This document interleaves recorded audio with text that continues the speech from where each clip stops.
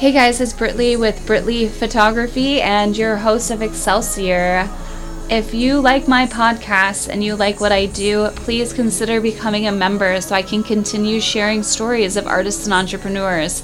As a member on my Patreon, there are different tiers and you can get gifts from the podcast guests. You can see the podcast guest list ahead of time and ask questions. I will be asking you, and you will also get other things like gift cards to restaurants and tickets to art shows that I'll be hosting once a month. So again, check out my Patreon, and even just $1 a month to $20 a month, you'd be helping me continue doing my podcast and sharing stories of artists and entrepreneurs. Thank you again for listening to my podcast, Excelsior.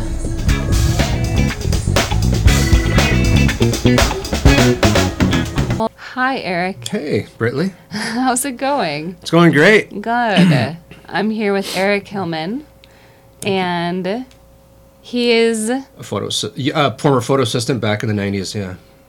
Yeah, he's great. You're just saying that because, you know.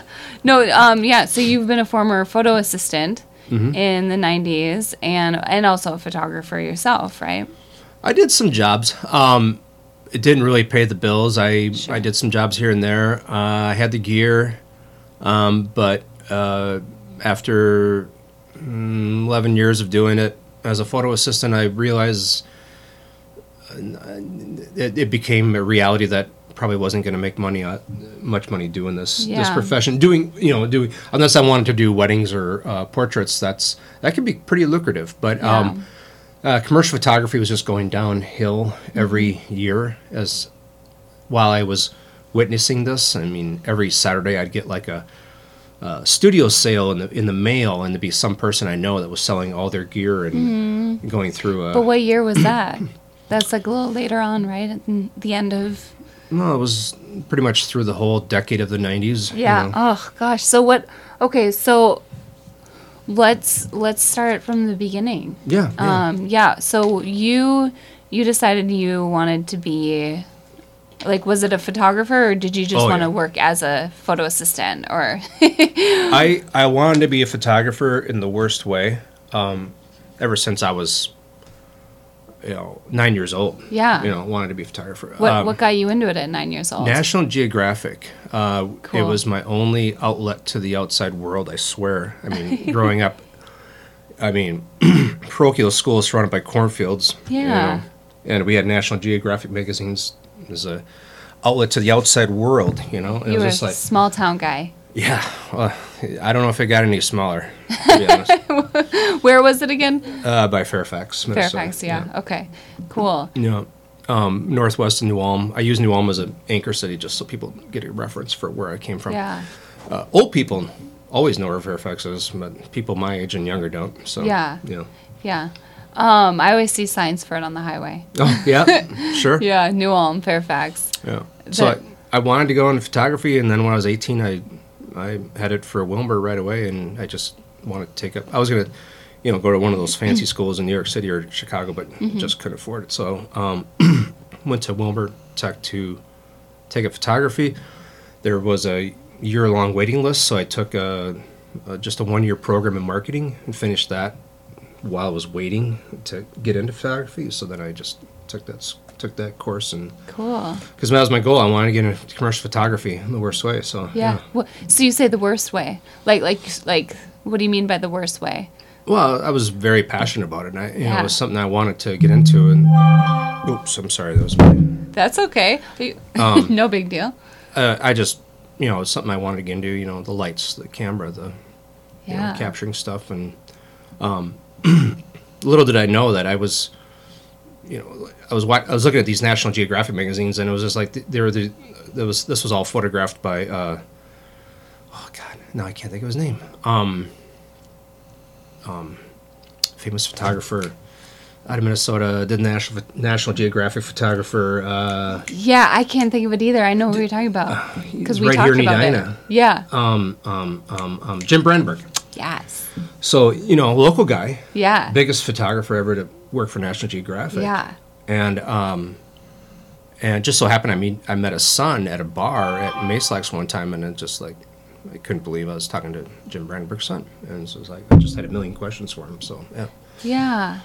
So I wanted to wait. Did you get to ask him questions, or Yeah. you did? Well, yeah, it was his son though. Yeah. I mean, it wasn't Jim, but you know. But Did his son yeah. love it though, or did he have a lot of insight? He did, and to be honest, I think he just hung out with me because he wanted me to buy him a free beer. But, yeah, to be honest. But it worked, right? Yeah, It was it worked, fun. so. Y'all had fun. Yeah. That's hilarious. I love it though. Yeah. But so spent some time in Wilmer, and then went to Duluth and worked at a lab, and was printing like wedding packages and stuff like that. And, Yeah. And worked for Duluth Camera Exchange and True North Labs, and then came to the cities, and I was so broke. I mean, I literally had $20. That's all I had. I came to the city, and I worked for I was working for Domino's Pizza in college days. Yeah. So I mean, because as a college person, you always got a job besides school, right? Right.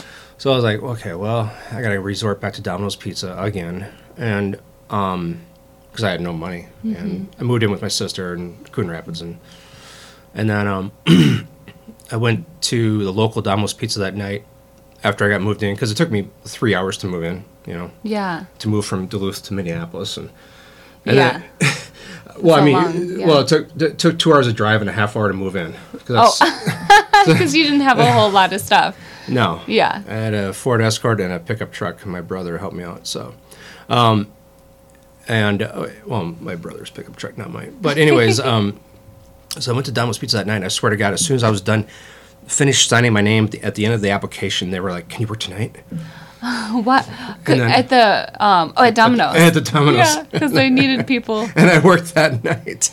Awesome. And I kept working there until I got going at photo assisting in the big city of Minneapolis. So yeah, so it was that was my fallback until I got going in photo assisting. So Yeah. but yeah, it was fun, interesting, meeting lots of people and seeing lots of cool properties in West Minneapolis, South Minneapolis, and St. Louis Park. This was my area.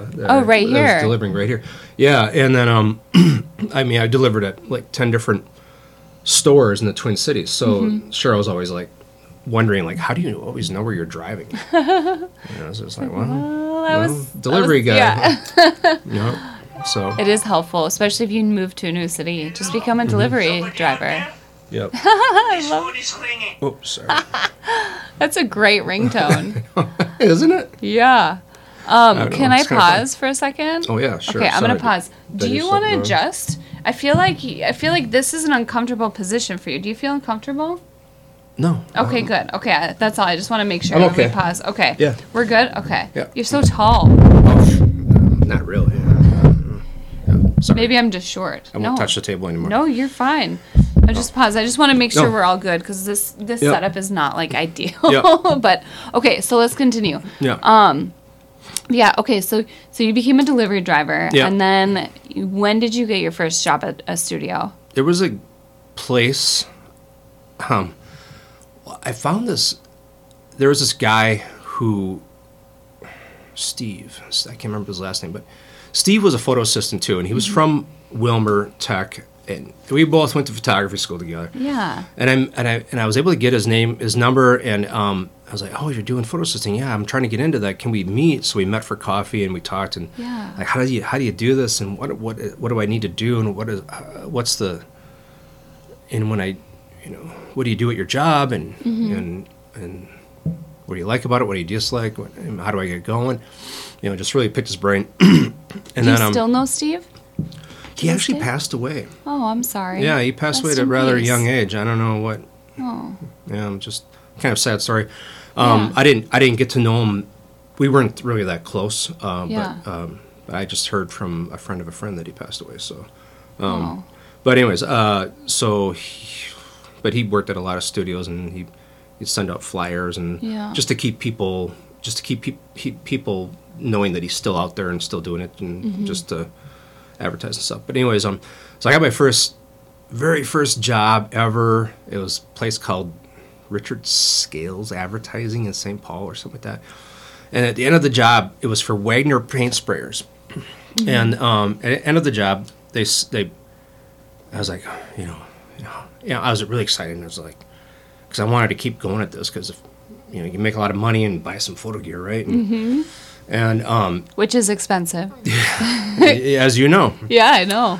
Right. And at the end of the job, I go, how did I do? And they go, not so well. No, I'm afraid we're not going to ever call you back again. And I go, what gives? And well, there was a power cord in the photo shoot, and you didn't say anything, so we're gonna blame you for it. What? Yeah. The photo assistant? Yes. On your first day? You're always at fault for everything. What? Yes. What? Yes. I'm just gonna turn my volume down. Sorry. Turn my volume down. But yeah, so I was just like, that was my first job ever. And then I got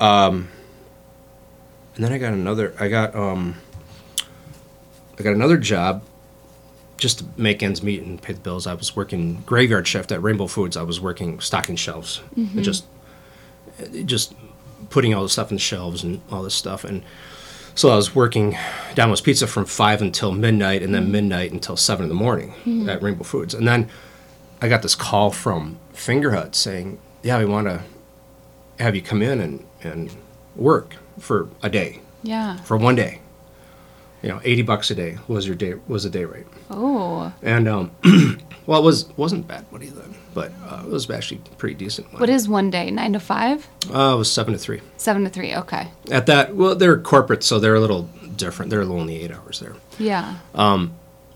So I went into the studio, and of course, this is after I, met with them, did an interview, show my portfolio and that kind of stuff, and then they called me back like a week later.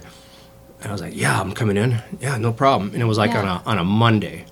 Well, prior to that, I didn't want to lose my other jobs. Yeah. Because you didn't know. I didn't know if this Finger Hut thing would pan out, but I didn't want to turn it down. And so I kept the Rainbow Food thing, and I kept the Domino's Pizza thing. And so as an idiot, I was working all night at Domino's, and then at midnight until 7 in the morning, I worked at Rainbow. And then I drove to Plymouth. They're right across from the Carlson buildings there in Finger Hut Studio.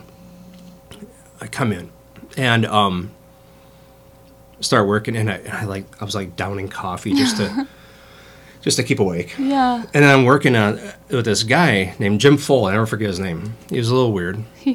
And I fell asleep on an apple box.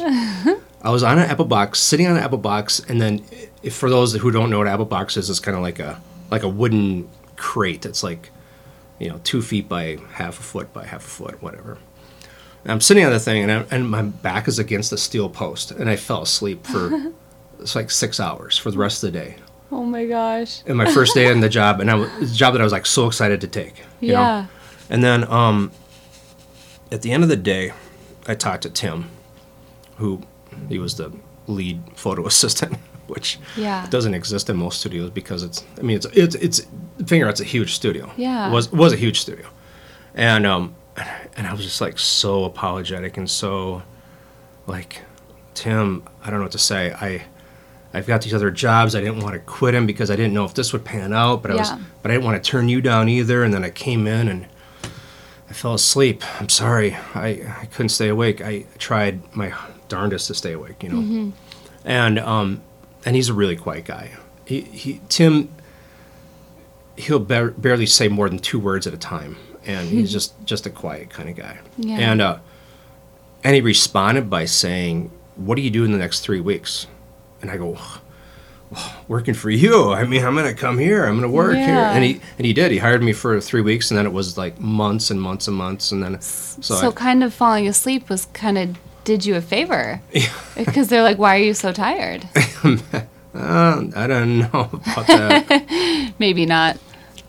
And then Patrick, I remember his name. I don't know why I remember his name, but Patrick Casey was a photo stylist, and he took this sign from the model changing room. The models had this changing room, the sign said "Do Not Disturb." It had Yeah. a piece of yarn over it on a cardboard sign, and I remember they put it over my head. And I woke up and there's a sign around my head, on the first day of the job, Yeah. and I had "Do Not Disturb" sign over my head. So. Oh my gosh, that's hilarious. And that was like the beginning of a long career too. Yeah. And I worked. But I had a really great. I mean, that night first thing I did was I quit the Rainbow job, and I just went part time with Domino's just because you have slow spells with photography. What I did was I quit that Rainbow job, and I got like 14 hours of sleep, and next day was fine. And I had a really long, relationship with Finger Out Studios until they pulled the plug, and well, before they laid off that studio. So, but it was good. Yeah, it was interesting. But it was a 60,000 square foot studio. Yeah. I mean, you walk in and you feel like you're going into a thunderstorm because there's flashes going off everywhere. Oh, cool. Yeah. Now, where was Finger Hut? It was right at Carlson Parkway in 494. Okay. And it was the largest photo studio in the Twin Cities. Mm-hmm. And they had, at any given time, they've had close to 100 people working there. And, I mean, there was photo stylists. They had their own assembly room. They had their own set design building shop. Whoa. They had their own styling area where they would, fluff the pillows or, iron a jacket or, prep area. They had a cove that was, cove like your white seamless there. But it was the wall cove. It was, it had to be 50 feet wide. Wow. I mean, it was big. I mean, it was a big studio. Crazy. Yeah, it was intimidating. It was really it was quite the experience. Cool. How long were you there with them? Years, on and off for years. I mean, they would hire me for like 3 months and then off for 4 months or whatever. They had that silly law that took in effect where they can't hire a contractor for more than 700 hours or something like that. Oh, really? Then they have to lay you off again. Which and then all these temp agencies came out of the woodwork, right? Because they had to have a third party to keep you at these places for a long time. So yeah. Oh, crazy. Yeah, that's why all these temp agencies exist, because of that stupid state law. What? Yeah. I didn't know that. Before 92, there was maybe one temp agency. It was Dolphin Staffing or something like that, or there was a Manpower. Two of them. Now there is hundreds, because what they do, they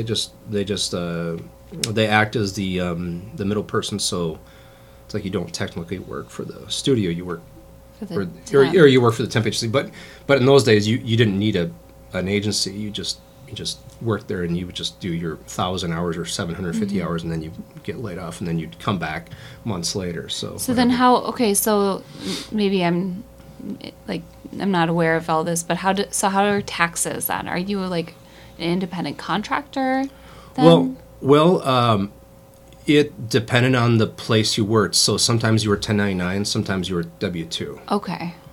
And I got really savvy with the tax system because my sister was a CPA. Mm-hmm. So that's nice. Yeah, so I knew how to tax deduct a lot of things, and everything photography related. I kept track of all my miles. I kept track of. Nice. So you were on it. So you didn't have to pay in a bunch of money that you didn't have. Oh, I had a 3-ring binder. I journalized every dime. Yeah. Yeah. So I kept track of a lot of stuff.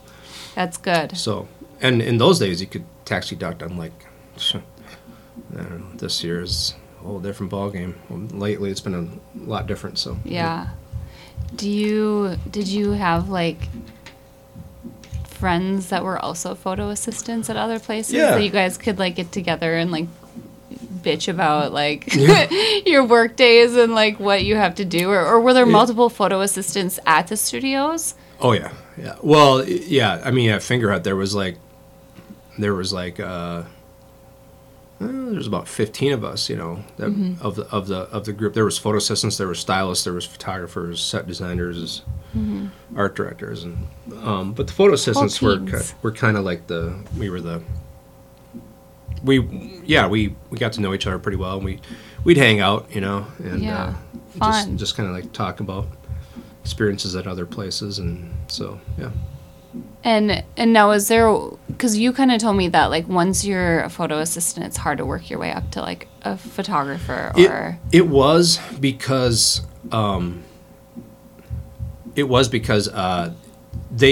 you would become branded as like a photo assistant, and I think people had this mental mindset that you were a photo assistant, and it was hard for you for a person to move up to photographer. There were people who were coming into Minneapolis and saying, yeah, I'm a photographer from Chicago or from New York. I'm a photographer, and I'm doing this. After a little bit of conversations, I'd find out that they were really photo assistants that just tried to ditch their photo assisting brand and get into a different market just to make it as a photographer. What? Yeah. They would have to move to a different city just to ditch that photo assisting persona that they were carrying around. Oh my gosh. Yeah. That's a lot. Yeah. Did you ever think about doing that? No. No. Because you liked what you did. I liked it to an extent. Mm-hmm. I liked it to an extent because it was a thing that I hear like this this music in the background. So we're in a music studio, so there's gonna be bands practicing. Yeah, I know. It trips you out the first time you hear it. I was like, is that me? It's live. I tell you what, being a photo assistant was a great experience for me to expose myself to all these different types of photographers. Architectural photographers, fashion photographers, product photographers, food photographers, people photographers, photographers who did nothing but take pictures of jewelry, and I mean, or anything. Executive portraits. Sometimes you meet famous people. Yeah. But it was really great to like learn a lot about the industry, but the only problem was the industry was going in the toilet, because in a commercial sense, because of a lot of things. But and that's part of the reason I have you on too, is because I was very interested in like the time that you worked in the commercial industry in Minneapolis was like when it was changing quite a bit. Like, oh yeah. Well, I was just talking to my friend Tom Baer today. So Tom Baer and I were photo assistants back at Finger Art Studio, and that's how we got to meet. And we actually became roommates, and we're still friends today. But it was way back in '92 we met. And but Tom Baer and I would, our first morning chore was load up all the film holders. So they're 4x5 film holders, 4x5-inch film holders. We had to load in pitch dark. We had a little room, and we'd load up all these film holders. Fun. Like 300. Yeah, it was a blast. Sarcasm.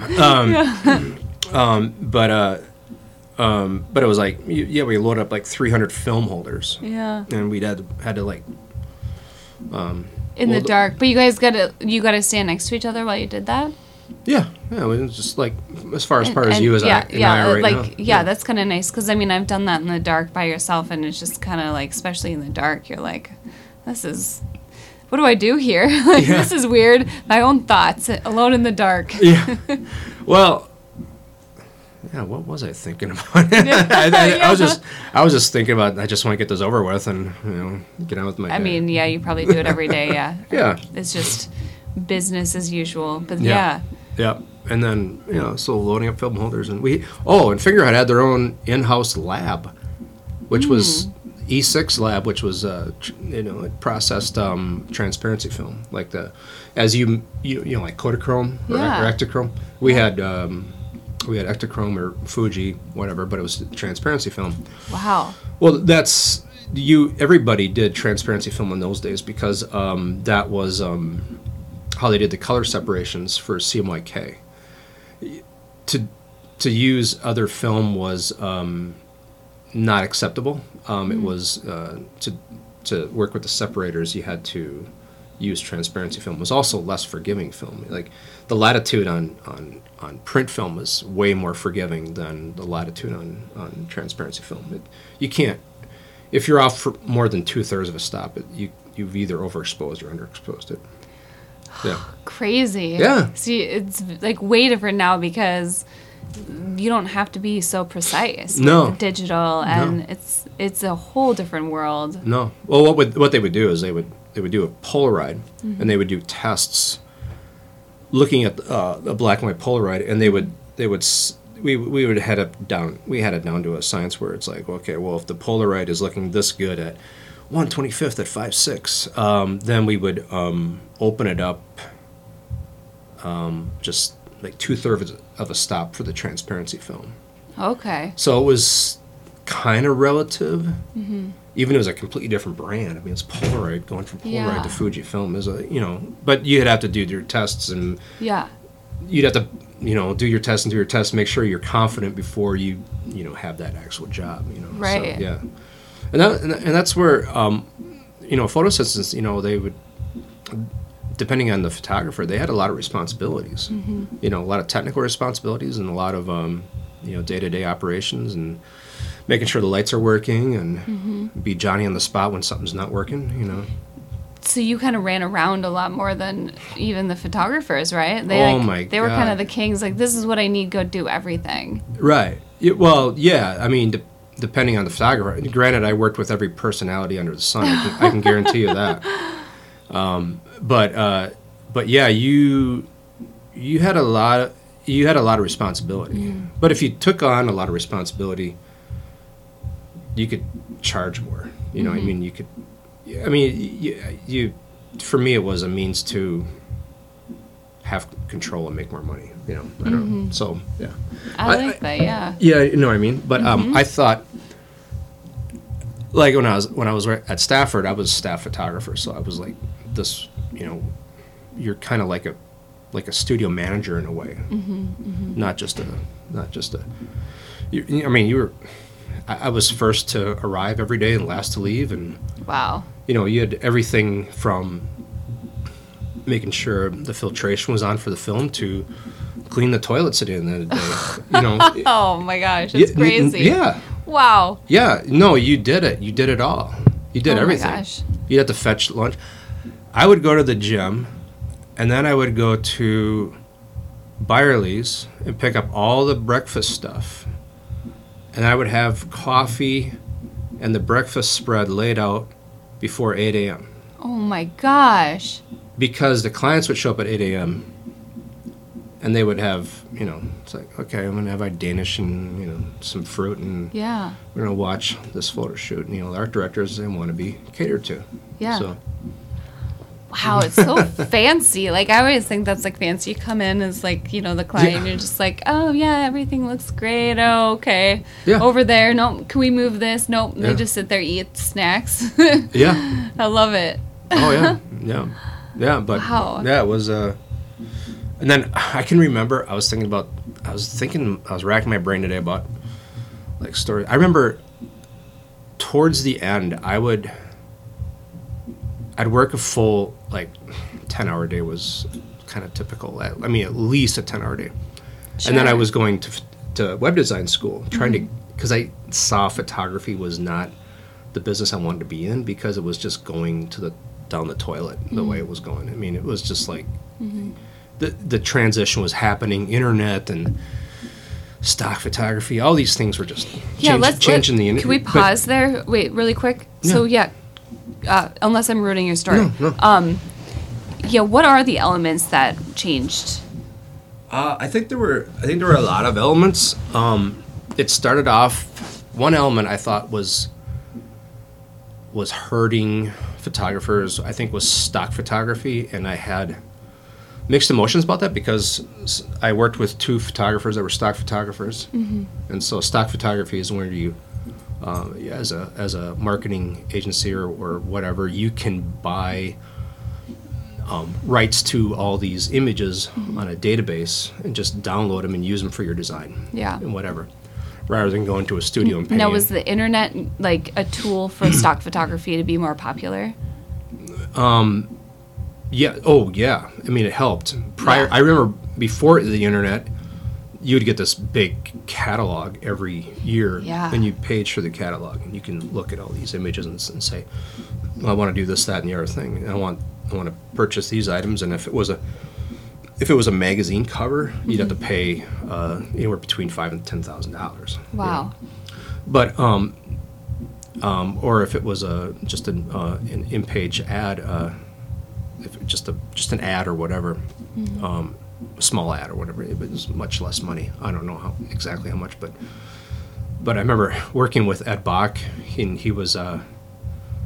Anyways, you're to. I don't want to get off on a tangent.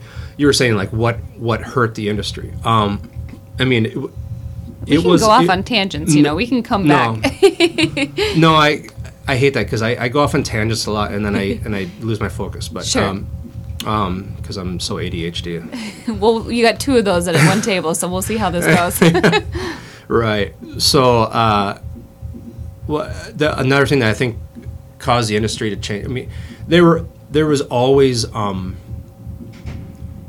it was a saturated market. I mean, it was such a saturated market. There were so many photographers in town.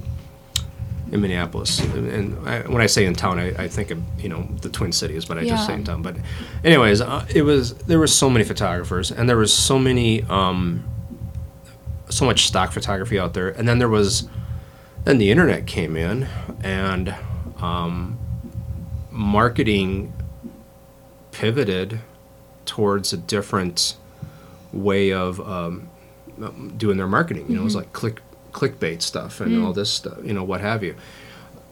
And that changed. And then it wasn't just photographers that were hurting, it was graphic designers were hurting too. And a lot of people were just, this entire industry that I knew of, that it encompassed thousands of people in the Twin City area, everything from set builders to photo stylists, to photographers, photo assistants, to delivery places, that would deliver between this studio and that studio. And they all just kind of they got out of the business.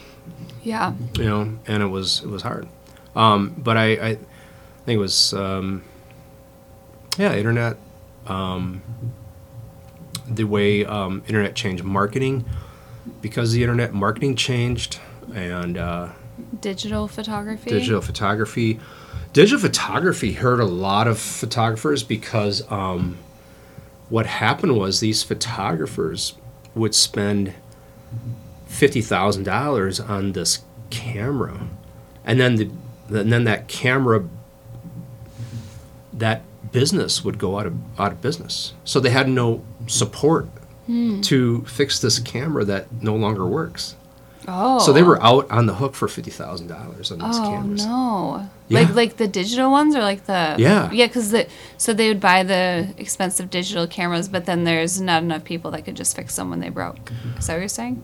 The company, the manufacturer of these digital cameras were non-existent after the purchase. Oh. Because they couldn't make it. There were... I'm not saying this right. Sorry. You buy a camera from XYZ, and then XYZ has a support center. Like if it breaks down, just call us. Well, it broke down, and then the company didn't exist anymore, so they had nowhere to go to repair this camera. What? Yeah. How many companies did they have? They just had really? There was a lot of guys I know that lost their shirt. Wow, I didn't know this. Yeah, oh my goodness. Purchasing digital cameras, and they wouldn't. And it was such a stressful time because a lot of photographers were hesitant to go to digital because it's like, well, why should I go digital? I can just use film, and it's going to be digital anyways. It's like, and then because they just scan them and they would just scan them and separate them, and then you had the CMYK plates, and then you'd have your print later. But these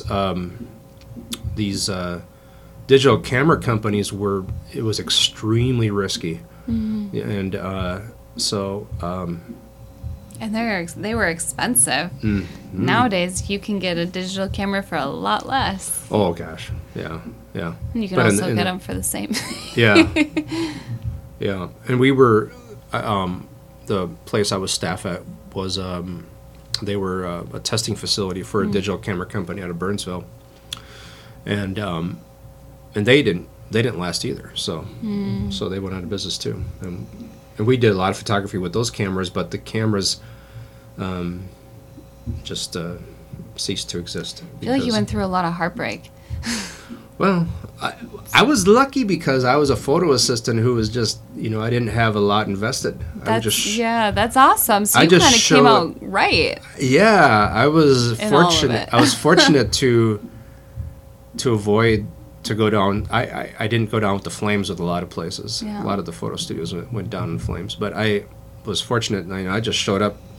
I was just a person to work for the day, and I observed a lot of hardships, but I didn't luckily didn't have to experience it myself. So. Yeah, you're just that's kind of nice. Yeah. So that's that's why I got into web design, because I made the transition to web design. It wasn't like, my passion was still in photography, but I went into web design because it was a trade that I found that I could transition into. And I remember working at Stafford Photo. I'd work a 10-hour day, and then I would work on the computers at these each camera station we had. Each camera station we had was worth $90,000. Whoa.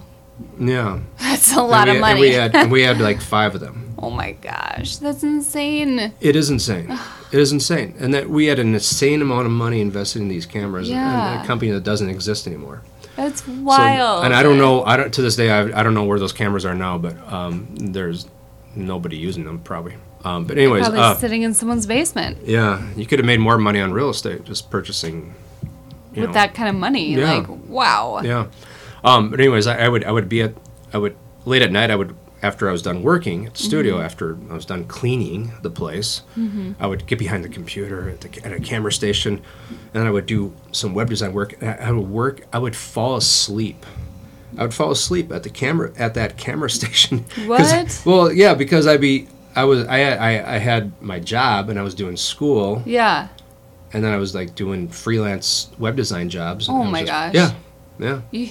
You've been burning at both ends for a while. I haven't. Yeah. Yeah. And then I would lock up the place, and it was kind of, it wasn't the most. It wasn't Edina, that's for sure. That part of the studio. The studio was in a scary part of town. So yeah. Do you think that you were as a photo assistant, you had to because it seems like you kind of had to have multiple jobs or multiple things going just to keep up, and that must be too because the contract gets renewed and there's different projects coming in and stuff. Is that why that you had to do that, or was it the pay, or? Maybe I don't understand your question. What do you mean, So because you had to have multiple jobs, I guess the question is why did you have to have multiple things going? You mean the other night job I had with? I quit the pizza delivering thing after I was established with photo assisting. You're like, okay, I feel good. So yeah, after I was established with photo assisting, and then I was like, okay, I can get rid of this pizza gig, and now it's now my next focus was, okay, I gotta get through this photo assisting thing so I can be a photographer, right? Mm-hmm. And then, but yeah, I quit that at probably after about 94, 95. So yeah, I did it for a few years, and then I was doing it at nights, and then, but yeah, I literally would work 20 hours on Friday. Oh my god! Every Friday was 20-hour day. What? Yeah, because I would start at 7 a.m. at the studio. Yeah. And I would come home at 3:30 in the morning. Yeah. Oh my gosh, that's insane. But you'd make. And I was doing the math in my head. I was always calculating what I made for the week, and then it's Fridays were the days I made the most money. It was that was a $200 day. Wow, that's kind of nice, right? Yeah. Wow. After 20 hours later. I know that's a lot. That's a lot of time though. Sit up here. Yeah. Yeah, that's crazy. So I just feel like the photo assistants work the hardest. Oh yeah. Yeah. Yeah, they worked very hard. They worked, and depending, But it was an interesting gig because some of these places were super boring, but some of them were kind of cool and kind of fun and interesting. Like you go on location and you meet. Like one time I met Denny Green, the Minnesota Vikings and Vikings head coach, and met Bud Grant one time, and then I met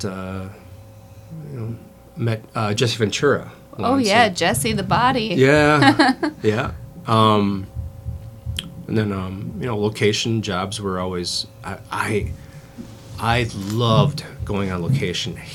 Studio work was just boring and mundane and same old, and it was like, but location was cool, and it was like, and you didn't have to like mop the floors at the end of the day or clean the bathrooms. So it was like, yeah. What was your favorite location job? I would love to work with Jim Arndt, because Jim Arndt, I was like, I was like, God, this guy's my hero, and I want to do whatever makes him happy. I just want this guy to be happy so I can get on as many location jobs as possible with this guy. And he was the Marlboro cigarettes guy. He would go on location, did Marlboro cigarettes. Remember back when you were a kid, you probably saw the cowboy silhouetted image of the cowboy smoking a cigarette. That was Jim. Cool. Yeah, and he would go. He spent. He would spend more time in New Mexico and Arizona and the Teton Mountains of Montana than he did in Minneapolis. But he would always go on location. But it was very competitive. The photo sessions were so competitive. It's like, how can we be better than the other guys? And all the other cigarette companies. Yeah. I remember one time Jim he had a cigarette in his mouth, and I was just like, I got a lighter, and I was like, light it up for him. And he's like, he looks at me like, what the fuck? Calm down. Oh my gosh, I love that. And then we did a photo shoot for Buell Motorcycles. It's a division of Harley, and we closed off the roads at Afton Alps. Oh, cool. And the state troopers closed off the roads, and we had this stunt driver motorcycle guy that guy was crazy. He was wild. The stunt guy? The stunt, he was like 25 and just full of testosterone. That guy was nuts. Absolutely nuts. And he's driving this prototype motorcycle, one of a kind, and he's like whipping shitties with it and popping wheelies, and the engineers are freaking out because it's a prototype. It's like, it's not like it's off the assembly line. Yeah. Anyways, we can't handle that. We had a camera car, which is kind of cool. So I was sitting with Jim in the front of this. It was a contraption that was welded on to the front of this pickup truck, and I was like handing him film stuff, and he was shooting. So he was shooting along with the guy on the motorcycle. Cool. And I remember like the film was like flying around, and, like grabbing it so it wouldn't go off the side of the truck, and I was just like, God, I'm gonna die now. It's just like, yeah. So we did a lot. I worked with him on occasion, but I was like, he would hire me. At first, he would just hire me to do painting stuff around the studio, and then just do like, he bought this building, and he was remodeling it. We were like tearing down walls, putting up walls, polyurethaning and sanding floors. And I have to hold on. I have to laugh because you talking about like the action in the truck. Yeah. And then you just started talking about the painting the walls. Your like whole mood changed. You're like, oh, and we had to do all this stuff. This boring stuff. Well, the reason why I never turned down a job from Jim was because I wanted to be with him on location. Right. Mm-hmm. That was the fun ones. Oh, God, I loved it. So fun. I loved it. It was fun. So you had to do all that boring stuff, too. Well, I wanted to build this rapport with him and build a relationship with him. And then I'd find out that, he'd call this other photo assistant to go on location. I was like, God, I was so pissed. I was so pissed. No. And then but we did we did some, but then I think, towards the end of his his photography days in Minneapolis. He actually moved down to New Mexico. But towards the end there, he was like calling me for actual photography gigs, and I was just like, I was on the phone with him, and I'd be like, hold on, I gotta grab a bag to blow into. You actually calling me for an actual photography gig? I can't. Well, I gotta catch my breath here. Oh my gosh. I mean, is this really? Is this really Jim? And he's like, that's so cool. And he's like, yeah, smart ass. Just get your ass down here, and we're starting this day and whatever. Fun. So you had to actually do photography gigs with him. Yeah, I actually got to hand him cartridges of film and everything. Oh, wow. Cool. Now, did you ever do any of those silhouetted Marlboro guys? I didn't do any Marlboro with him. Okay. No, I wasn't cool. I wasn't one of the cool guys. I guess I didn't get to do that. But yeah. But he told me some interesting stories. But yeah. Yeah. What kind of projects did you do with him? I did. We did some Arctic snowmobile sleds. That's cool. And then See, that's cool. You're cool. he did, and then he did all that, and he did Huggy diapers. Believe it or not. That's so funny. He went Wow. from Marlboro cigarette ads to Huggy diapers. That's so funny. I was like, what the hell? It was like the tough guy going from that to babies. this. Yeah, babies. Yeah. And well, they all have the same thing, money. Yeah. Yeah. But so I spent some time with him, and it was interesting. But he was like this nationally known guy and whatever, and so I was like, he was one of the photographers I worked with that was well known on a national level. So yeah. Yeah. So he was your favorite. He was your favorite to work with. In some ways, yes. In other ways, no. He could be a real jerk sometimes. Really? Oh yeah. Mm-hmm. Well, ego. They all had pretty big, huge egos. So yeah. Yeah, I can see that. Yeah. Yeah, but there was trying to think, like certain guys would call me, and I always knew there would be a location job with them because they had no studio. They would just had all this gear in their basement, and they would just go on location, which is fine. A lot of guys were like that, or they have a studio this small, Yeah. But we would, like Ed Bach or Peter Bach, they were stock photographers, and we always did location jobs. So Cool. that was fun. It was more exciting, more interesting, and sometimes you'd get in the van and you'd be like, all right, where are we going? And you're like, well, we're going to Duluth, Minnesota, or we're going to, this small town. And there was this one time, I remember there was this one time we did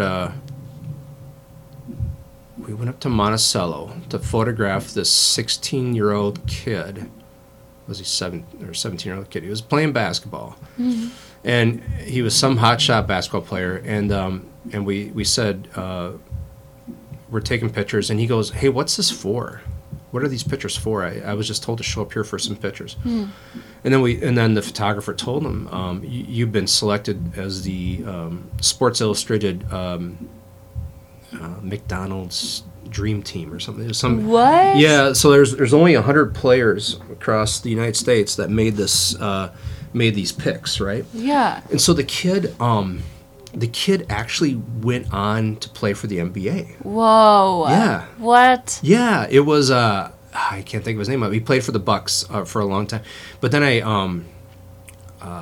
was just like, it was so cool.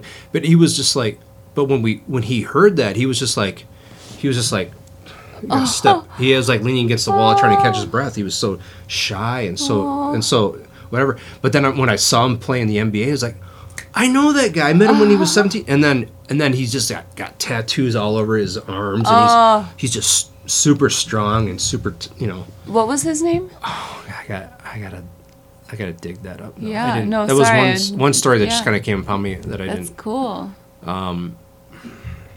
Played for Bucks for a long time, and he played for the Gophers before he went on.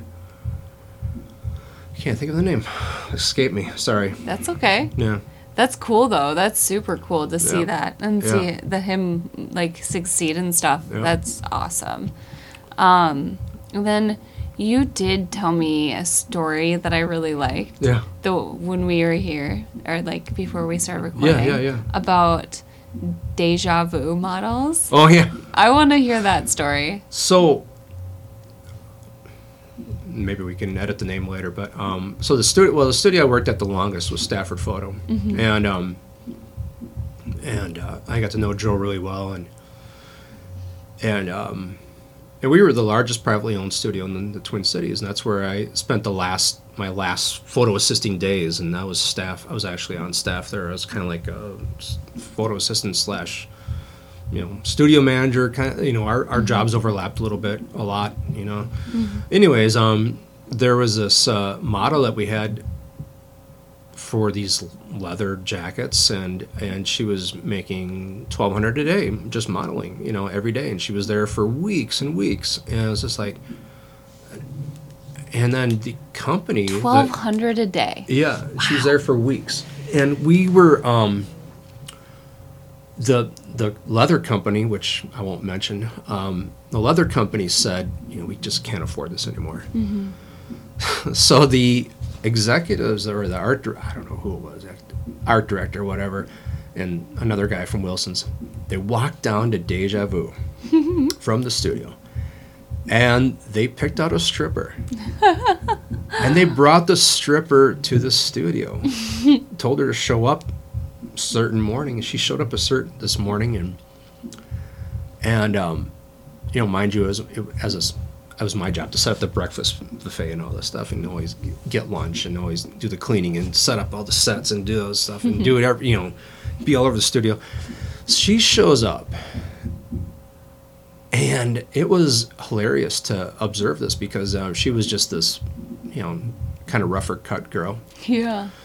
Had a hell of a body, but she came in and she was like, wow, this is great. You guys get breakfast catered in every morning like this. I love this food. And it's just like, I feel like it's almost like what you're telling me should be like a movie. Like it should be the premise of a movie. It should be. Like a comedy. Well, it's funny because you got all these different characters. Yeah. And like, some of these people, they're so polite and proper, they don't know what to say. And like, yeah. And then she was doing the modeling, and they told the other model that we can't go on like this anymore, and they got rid of her, so they brought in the stripper, and then the stripper putting on these jackets, her boobs were too big for these jackets. They literally had to duct tape her boobs down. I love it. I mean, you can't make this up. It's just, but I mean, the things they do to save money at some of these photo studios was just comical. So. Yeah, that's hilarious. And so did she become the permanent model for you guys, or? No, she didn't last long. She didn't last very long at all. No, no, they didn't. It was difficult to work with, I guess, and the photographers didn't like her as much. So yeah. I mean, I think it would be really hard to take as someone who's done like commercial modeling and then replace them with someone who's been stripping. Yeah. Like it's quite a bit different. Yeah, I could see that. And she's like, yeah, call me back anytime. You're like, yep. We will. See you. Yep. Bye. Yeah, no kidding. But I hope it worked out for the photos. That's awesome. That's really funny. I'm not really sure. I think it worked out. Yeah. I think it worked out. They made it work out. So, yeah. I bet you've seen a lot of interesting things, like models come and go and all that. Like, are there any other good stories about models that are just like divas, or like they screw up or they get kicked out, or? No, they were all pretty. They're all.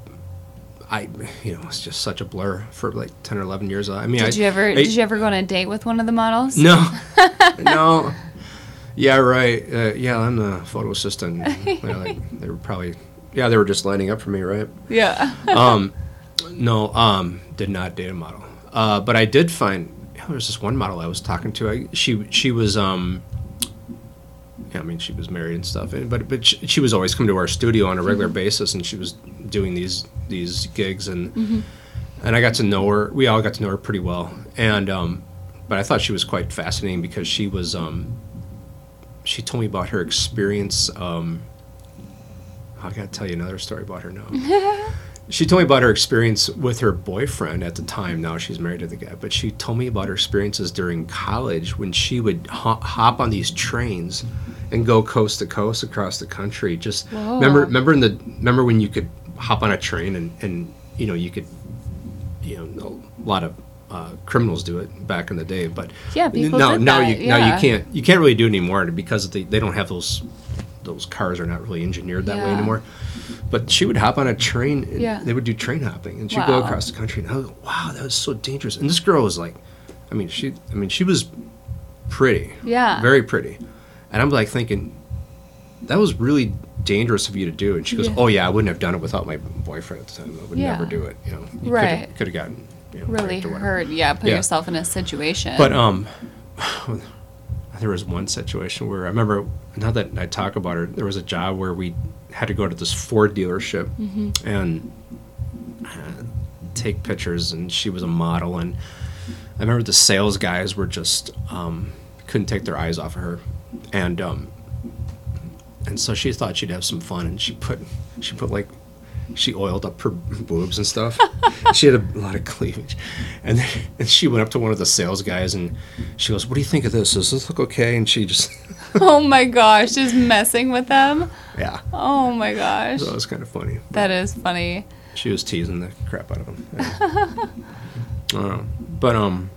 I could tell you about the Ed Bach story. You remember I told you this before about the Ed Bach, the stock photographer. I just happened to be in his studio for an interview, and then because I wanted to get some work from him, and he was a nationally known stock photographer. I mean, he sold a lot of his work in the stock exchange, and he was very well known in the community, and really good at what he did. He's the most ADHD guy you'd ever meet in your life. Just is that common in photographers, or? Oh my God! There's so many guys that they couldn't pay attention if you paid them. One guy I know, so broke they can't even pay attention. One guy I know got hit by a tiger. There was a tiger in the studio, and he wasn't like paying attention, and it wanted to play. A real tiger? A real tiger in the studio. Well, Dublin Studios. Excuse me. So Rick Dublin was a guy who, I mean, his business doesn't exist anymore, but it's right by Target Field. He did a lot of animal photography. Oh wow! And they always had. I think that one time they had that famous grizzly bear that I think just died, but he was in a number of movies. But anyways. Yeah. But they had a tiger in the studio, and Joe wasn't paying attention. One of the photographers is Joe, and the tiger wanted to play and took a swat at his gut, and it knocked the wind out of him. And, oh my God! And he had to recover, and he was just like startled by it. He was shocked, and the wind knocked out of him. But anyways, where was I going with this? Oh, Ed Bach. So I mean, I was like showing my stuff, and I was talking to him and said, I'd like to work for you and all this, and let's call me if you need me. And then he gets this phone call, and it's an art director from New York City, and he puts him on speakerphone, and he goes, hey, come on in, let's talk to this here. And he's like talking to this art director from New York City, and I just happened to be in the room, and mind you, I grew up on a farm, so this art director from New York City was saying, yeah, we need you, you're out in Minneapolis, right? And he goes, yeah, well, we need you to go out in the farm area, and I need you to get some pictures. We're lacking some photography on these subject matters. Yeah, like farmlands. And he goes, I need you to get a picture of one of those big green, things that pick the corn, and and the pipe that shoots out the corn on the side and into the big box with wheels and whatever. And so he didn't know. He was like struggling with the terminology. And I go, okay, Ed, what he wants is he wants to see an auger shooting corn into a gravity box in the truck and stuff like that. So I'm translating all this for him, and because Ed was translating farm talk terminology. Because the guy from New York City was clueless and he didn't know anything, and then Ed Bach was kind of clueless too. And then Ed Bach and I actually did a job of where I grew up, and so this guy went to parochial school who's runs a farm. Mm-hmm. Jeff and his wife's, he's a farmer and his wife's a school teacher, and so we went out to Jeff's farm where he did all his photography, and then and like every month the local people in my hometown were saying, guys, I keep seeing Jeff's picture in like this mattress ad and in this other ad, and then I keep seeing his picture all the time, and his dad comes up to me after church and in the little in the middle of nowhere where we went to church, and he goes, yeah, I keep seeing Jeff's picture in all these ads. It's like, that's crazy. And because it was selling. Yeah. All his pictures were selling, so it was good. That's so cool. Yeah. And you got to help with that. Yeah, well, yeah. So I introduced Jeff to Ed Bach, and then it was a good experience. So there's a picture where he was like had his daughter, and he had his daughter on his shoulders, and he was like walking through a bean field, and that just sold and sold and sold and sold and sold. Oh my gosh. Yeah, sold over and over. Yeah. Crazy. Yeah, because so a lot of the stock photographers were based out of like cities, right, where they don't have access to that, and that's kind of what people are looking for. Yeah, but if you think about it, like Cincinnati or Indianapolis, there's probably a lot of photographers like Ed Bach that are close to farms. farm Yeah, areas. I guess. So Yeah, there could be. Yeah. But that's cool. That's super cool. I bet it's really rewarding to see like the photos. Everywhere. Yeah, that was actually a fun and interesting project. So. Is it weird to, as a studio or I guess a client, to buy a photo and then see the same one in someone else's ad? Yeah, sometimes it is. Is there is there a way you can can you pay more to own the photo? You can. Yeah. Yeah. Okay. You can have exclusive rights to a stock Yeah, exclusive photo. rights. That's what it is. Yeah. Yeah. It's so interesting. Stock photography is just so weird to me. It is kind of weird, isn't it? Yeah, I always thought it was weird. And man, it's so bad right now. It's so bad. I mean, when I got into web design, I was using stock photos too, and I was like, I can't believe people buy this crap. It's so bad. Yeah, it is bad, right? Really bad. I just take your own, but I guess then people don't have time. Then you have to hire a team. It's just a lot easier. But yeah, and then I was like, one of my first gigs doing web design. I was working, freelance at this marketing firm that doesn't exist anymore. And I remember listening to these two ladies talk. One lady was about 60 years old, designer. Another gal was about 25, and the 25-year-old goes, "Oh, where are you going?" And she goes, "Oh, well," the 60-year-old goes, "Well, I'm heading out. I got to go to the studio to get some photography." And then the 25-year-old said, "Why are you going to a studio to get photography?" And then she goes, "Well, how do you get it?" "Well, I just go to our stock photo CD library." And the 60-year-old was like, didn't know what to say. She was just like perplexed, like, "Oh, I didn't."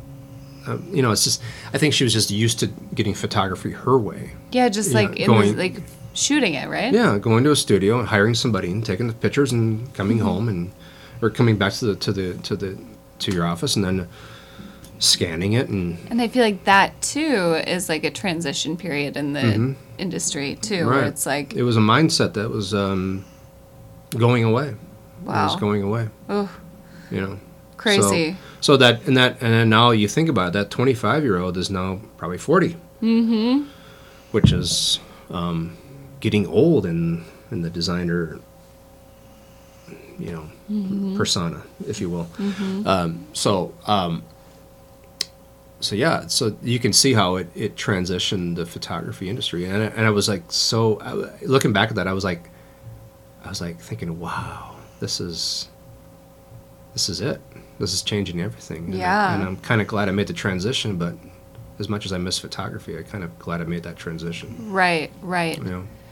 And then another thing too is you kind of said that like Target was one of the biggest clients. Is that right? Yeah, they were. They were huge. Yeah. I mean, the entire And what they call what's that? Sorry, Dayton's too, right? I feel like did you say Dayton's? Well, it was at the time it was Dayton's and it was Target, and Target bought Dayton's out, or Dayton's started Target, but then Target became huge and kind of it was a tail that wagged the dog. Dayton's actually started Target, but anyways, Target during the 90s, Target had, I'm not kidding, there was probably 300 studios that did Target work on a regular basis. Wow. I mean, they were everywhere. I shouldn't say the number because I don't know for sure, but it was huge. Wow.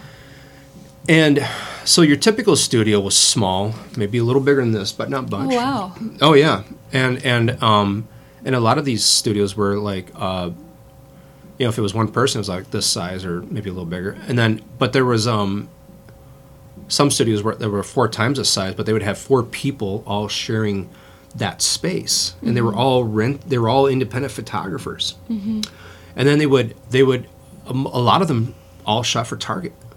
So you would have this conversation, and I'd be like, a common conversation with photographer would be like, oh, so what are you shooting? Who's your clients, and what kind of, are you fashion? Are you architecture? Are you product photography? Food photography? What people? What? And they would say, and then like, oh, okay, well, then who's your clients? And then they would say, wow, I've done this and that, and done some stuff for Nike, and whatever. And then I do some Target. Like it was like we do that my too. bread and butter. Oh, so it was their bread and butter tongue twister. I know. Client. Yeah. And they that was what they depended on to as their foundation. So Target was everywhere. Target even had there were delivery services that would deliver props from Studio A to Studio B, all over the Twin Cities. And Target had Target would call the shots on a lot of things too. They'd be like, well, we want this stylist to do.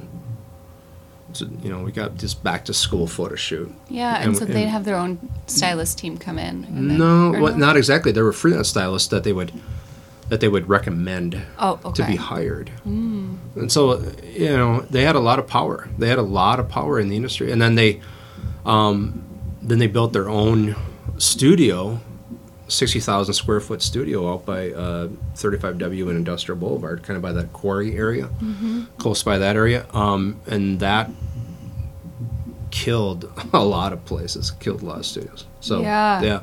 So then Target kind of decided to open their own studios so they don't have to pay other studios. Well, yeah, and it was all in house, and it kind of made sense from a business point because it's just like, I mean, my God, you had these people going to all these different studios, and it was just totally makes sense, disjointed. Yeah. But it kind of took away a lot of the charm, of having all these small independent photographers and artists and and I call it the warehouse district. I hate calling it the North Loop. I hate that name because I grew up calling it the warehouse district. Part of Minneapolis was all like photographers and artists and sound studios and recording studios, and it was all that stuff. Now they're turned into condos. Now they're all condos. Yeah. Dang. Yeah. And so I couldn't walk down the street without running into people I knew from previous jobs. So it was just the Ford building, which is right by the Target Field. If you know where the Ford building is. I do, yeah. So it was 10 floors. It got its start because that's where they would produce Ford trucks, and they would start at the top and go all the way down, and they would assemble a little bit on every level, and they would take it down the elevator, and they would. And it was really popular for photographers because, Ford found out the hard way that was a bad assembly line, going vertical, instead of horizontal. Anyway, so Ford pulled out, but they still called it the Ford Center. And in the 90s, it was a lot of photographers in that building because they loved it because the elevators were so huge. Yeah, they could put a lot of gear. Right. Wow. So you could put all your gear in there. Yeah. And I mean, it was big enough to put a pickup truck in these Right. Wow. in these freight elevators. So we'd go on location. We'd put all of our gear in that freight elevator and go down. We meet somebody at the loading docks, load up, head out. Cool. You know. Yeah. Oh, that's cool. Yeah. Wow, so a lot of photography. Was there any studios in there, or just like keep their gear there? Everything. Oh, yeah. That is so cool. That would be great. They should just make a building like that for photographers. You'd think, right? But yeah, well, I'm sure they do. But yeah. But what some photographers made use of all the daylight because the windows, they had windows that were 6 feet high around the entire studio space. So they would shoot food photography just using daylight. Oh. And they would That is so nice. It is nice. And what they would do is they would put up scrims, or they would put up a filter, a gel or whatever. They can make the sunlight warmer if they wanted to. Wow. Or they would put up a scrim to make it look a little more less hard shadows. That sounds great. Yeah. As a photographer, I would love that. And they would put up a bounce card for filling in the shadows a little bit and stuff like that. And That's amazing. I know one guy who met one guy that was, I would be like, where's your lights, man? Look around. And he goes, I just use sunlight. He just used sunlight. That's amazing. I don't know what he did in cloudy days, but I know, I was going to say you'd have to really watch the weather. Well, we're not working today, guys. Everybody go home, boys. right. I don't know. I mean, yeah, I feel like, having lights and using the sun might be beneficial, but I don't know. That sounds great. I would love a studio like that. That would be ideal, right? Well, I worked there a lot with Pat Fox, and sadly he passed away a few years ago. But he was the one photographer that I worked for that was, a lot of these guys, they were really good photographers, but they had shitty personality skills. Or they were really good personality-wise and good business-wise, but they were bad photographers. But Pat Fox was a guy who had both skills, and he was really just, confident, fun to talk to, and just really, really super great guy, and still miss him. But he was talented. Really talented, and really good with people, and really just. He was busy all the time, and cool. But we made it work in in his space, and he had perfect windows that were facing the west and the south, and so he had the perfect space on the 10th floor. Ugh. And he had a nice skyline view of Minneapolis. Ugh. Yeah, it was cool. Beautiful. What do they use that Ford building for now?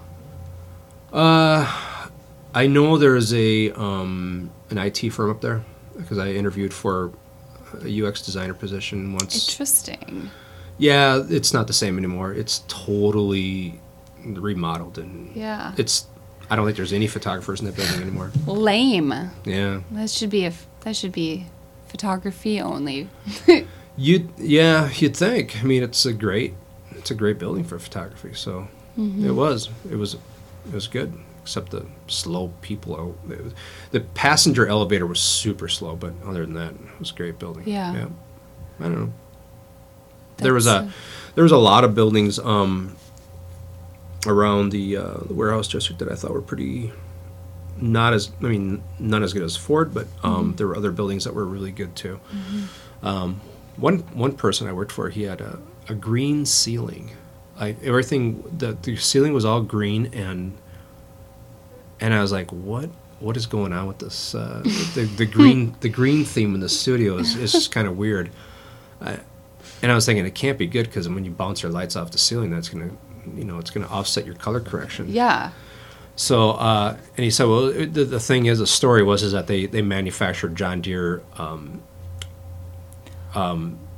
I don't know if they manufactured the tractors or it was a John Deere manufacturing facility. Oh. And they had the office was his studio. So it was yeah. It's just kind of. So they painted the office ceiling green as like a John Deere thing? Yeah. So he didn't change it for the... No, he never... Well, he's renting. Did it... Oh, okay. So did the photos turn out great? Yeah, they were fine, yeah. Oh, they were fine. It didn't... Yeah. Okay. Because I always feel... Yeah. But yeah, you'd think that would, because lights bouncing out everywhere. Totally. I'm like, that's... Everything... Oh, we really like your photos, but just everything has slightly a green tint to it, Exactly. Oh, God, that guy was so weird. Was he? Oh, he was a freak. Photographers are weirdos, aren't they? There were some normal ones. Yeah. Some, not many. Yeah. Why is that? I feel like you have to have a personality type to be a photographer. Oh, they were just, looking back, I was just like, ugh. It's just like, these people tried so hard to be the hip, cool kids. Yeah. Still. I feel like still some people do, right? Yeah. Maybe that's me. Just kidding. Yeah. No, man. No, they're desperate people out there trying to be cool and, whatever. And if you're a super cool photographer, then you get all you'd get, the art directors coming to your place and whatever. And so, yeah. Cool. Were you hip and cool? No. Never. No, I wasn't that cool. Yeah. No, I was just, I was the studio grunt. Come on. I know, you're not allowed to be cool, actually. No. This just comes with the title. No. But I wonder, too, I think that, like, you are super valued. It's like, I bet it's hard to find a really good photo assistant. That's what I was told. They said it was hard to find photo assistants, and that every studio had its own little quirky setup. Mm-hmm. So, if you were experienced, that was one thing, but if you were experienced to that particular studio, that was another thing. So you had to, get acclimated to, different... That's kind of what I was going for, too. You kind of, like, the reason it would be hard is because you'd have to be so versatile. You have to be adjustable. You have to get ready to do whatever for whoever, however. Yeah. Yeah. And just accept that you're not the photographer. Oh, no, too, you know what I mean? Like, no, I know. And there were certain rules like that every studio kind of had, like if you see something, say something, but say it in private to the photographer. Don't make them look bad in front of the art director. Oh, interesting. Yeah. Like a code. Yeah, like pull them aside and say something's not right. But then if you don't do that either, you can get in trouble. And fired. It's your fault. Yeah, you do. So how is that fair? No, it's not. Yeah, you're good. And then there was like I don't know. It was just like etiquette. There was a lot of etiquette rules and that you had to keep in mind and whatever.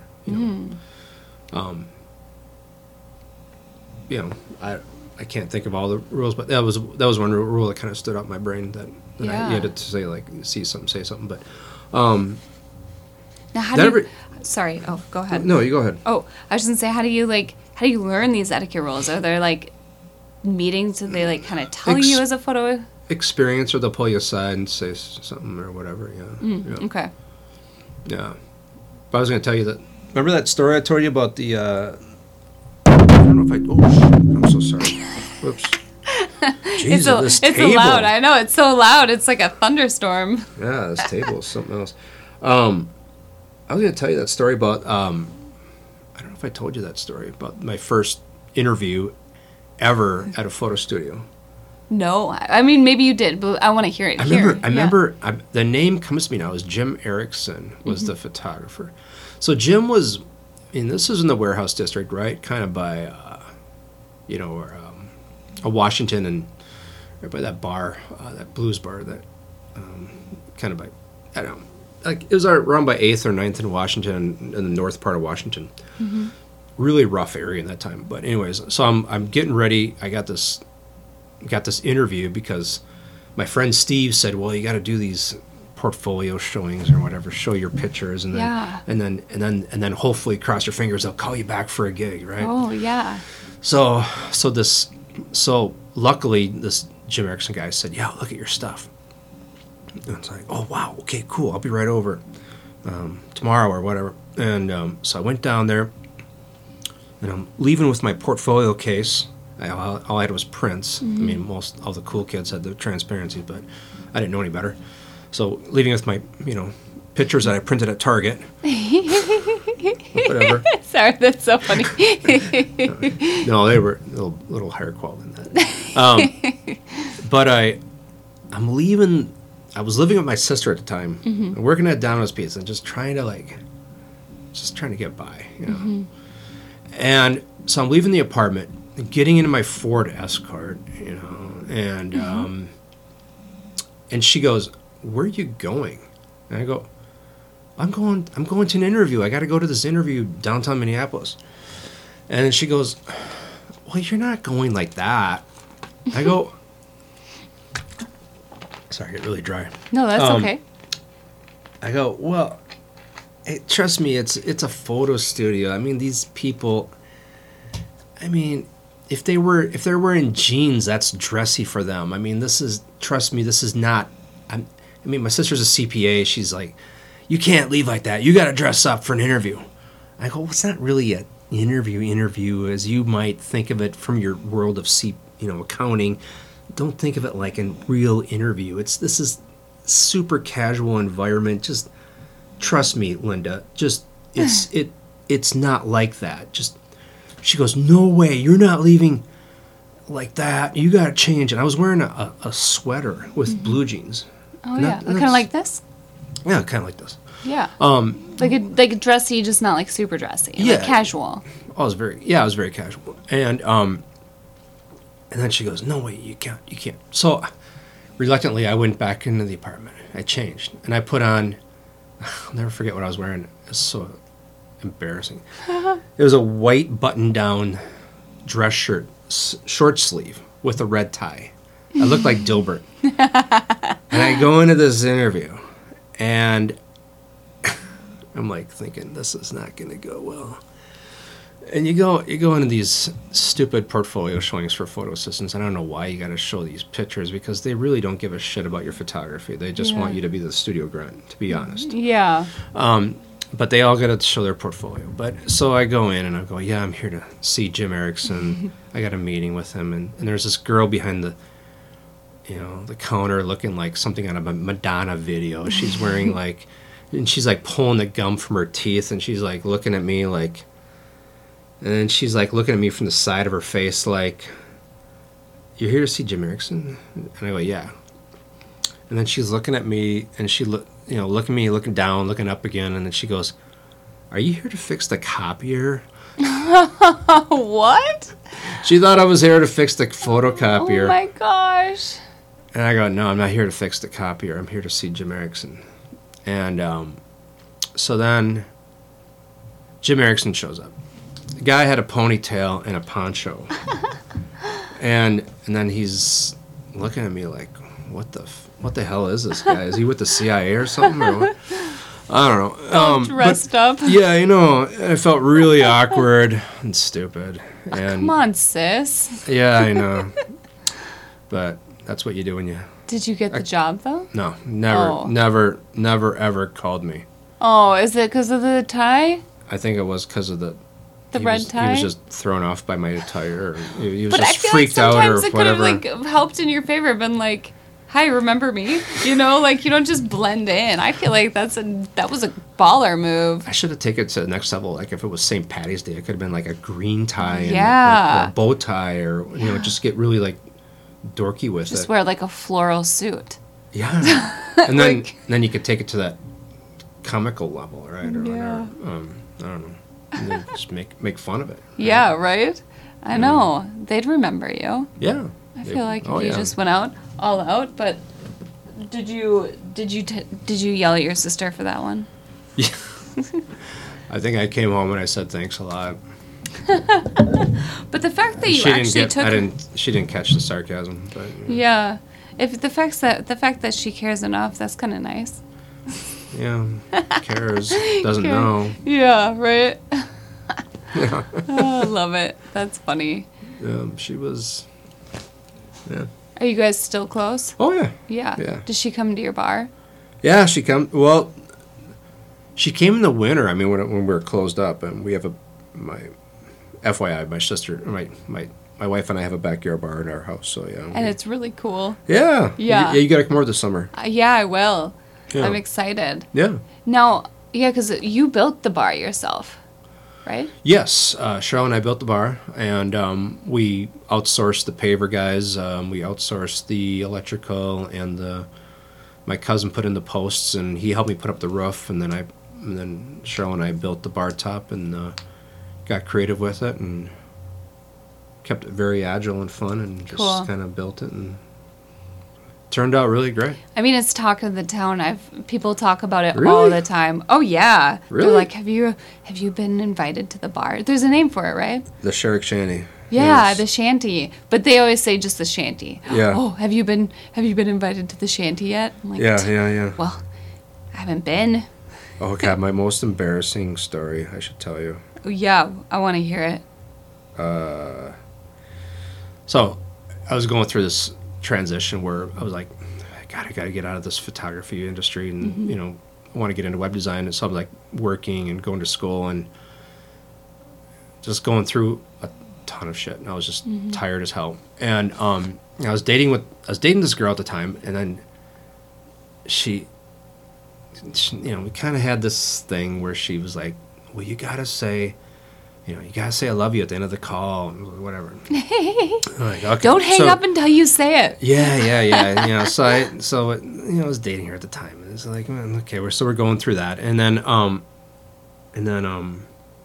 was so tired, I was like falling asleep on my feet, literally, and the studio got a call. I took the call, and that's one of the jobs. As a photo student, you got a photo assistant. You always got to grab the phone, and, right? And then in the intercom, it's like. So and so, Robin Leeds, pick up on line 2. Robin Leeds, pick up line 2, whatever. And then before I hung up the phone, I go, love you. So I hung up the phone. What? So I hung up the phone, and then Robin was going around the studio. She was like, Eric loves me. Eric loves me. Oh my gosh, I love that so much. That story is hilarious. I was just exhausted. Yeah. I like that. That's funny. I bet people. So the whole studio was like, they had this perplexed look on their face, like. What? Were they like? Did anyone be like, do you have a crush on her? Or No, they said they came up to me and they go, did you realize what you just said on the intercom? Yeah. That's hilarious. I love that. That's a great story. Oh, yeah. That was great. See, all these things that you do are funny. Like, that you could have just taken to an extreme level. Like, after that, you could have just been like, every time you go on there, love you. Love you guys. Like, I would have just been like, oh, yeah, I totally did that on purpose. Yeah. I'm going to keep going with it. I think I wanted to crawl into a tin can at that point. I want to hear it on here. We always get into ghost talks. Okay, Really? or not. We don't have to. We can okay. I can tell you this story. All right. Yeah. So I have an interesting, like, spiritual story, I guess you could call it. So my wife, sad story. Her father passed away. He was a Vietnam veteran, and he died as complications to Agent Orange. Yeah. And he died in 2006 or something like that. And so my wife was always like, she always see like these heart-shaped things, like she'd see a rock and it was a heart shape or whatever, or she'd see like a something that was a heart shape, and she would communicate to others that it was her father's way of communicating to her that he still loved her. And then when I heard that, I was like thinking, I didn't want to say like, is it really your father, or is it just your mind that's sure, like kind of wanting to believe that or whatever? Yeah. crazy story. So they were cleaning out the house that they were. Her mom, after her father passed away, her mom was getting moved into assisted care living, and there was these two Hispanic ladies that were helping clean out this house, and they were cleaning the oven, and the oven light bulb. They were taking out this light bulb inside the oven. So there was a light bulb inside the oven. You know, when you turn the oven light on, you can see the pizza baking, whatever. Yeah. So they're taking out the light bulb in the oven, and these two Mexican ladies were going crazy. Like, look at this light bulb! Look at this light bulb! And then the family was like thinking, why are they what is all the hubbub? Yeah. They showed the light bulb. The light bulb was broken, and it was missing. The glass was missing in a heart shape. Whoa. In the light bulb. Whoa. It was a perfect heart shape on the light bulb, and it just collapsed. That part of the glass just collapsed. Whoa. Into the bulb. That's crazy. Yeah. Wow. You know, actually, when my grandfather died. Yeah. My grandmother used to, since I was a little girl, make us her special noodles, and she'd make them a certain way, and it was her recipe. Yeah. And so we'd always come over and ask for grandma's noodles. And when my grandfather's funeral, I think it was the day of his funeral, we were all sitting around. She was making us noodles, and she flipped the pan, and it landed in a perfect heart. Like, I've never seen anything I have a picture of it too, because I was like, oh my gosh, he's here. Was that crazy? Yeah, it was just like a clear sign that it was like, there's no way you could just flip a pan and it lands like this. And it was the material. It was you said of noodles or something. Noodles in a noodle shape, exactly like this. When you flip, it was. How does that happen? Crazy. I don't know. I can show you a picture too after, because it's so cool. So yeah, I totally believe. And there was one time I recall, like after several heart-shaped experiences, I'm just like, Yeah. It's like, okay, Cheryl, yep, he's here, yep, okay. And just, I was just rolling with it, A lot of times I just kind of roll with it, like, okay, yeah, he's here, I don't want to say anything, because I don't want to be a killjoy, right? Yeah. And so, I remember one time we got in this fight, and then I was just like, God, I'm just gonna go for a walk with the dog and just get out of the house, and and the whole time I'm walking the dog, I'm thinking, God, why is this, why do we gotta fight about the stupidest, you gotta make issues over the dumbest things, and I get back to the house. She went to bed, and there was this glass plate on the kitchen countertop, whatever. And there was very few lights on in the house, but there was this one light that happened to hit that glass plate and reflected the shape of a heart on the wall. Oh, that's so pretty. And I thought that was like, I was like, oh, he's on my side. Yeah, I love that. He understands me. Yeah, I love that, and it's crazy because the shapes are just like so clear too when you do see them. Yeah, this white reflection of this had to be one light in the house that was shining and hitting that one plate, and then hitting that. It just happens to reflect on the wall in this perfect shape of a heart. It is. It's a sign. I feel like those are signs. I think that's Yeah, and for me, a cynical guy who doesn't believe. Right. I was like, wow. You're like, yeah, I feel that. Yeah. Which is cool. It's cool to hear. Interesting. Yeah. But yeah, do you have any more stories that you want to share? No, I mean, but I was wondering about for you, did you have industry related questions? Did you have like people I could tell you what was I going to say? Things that I don't know that I thought was interesting, but probably nobody else really cares. Like I said, I worked at more than 50 studios in the Twin Cities. Yeah. Worked a lot of things. the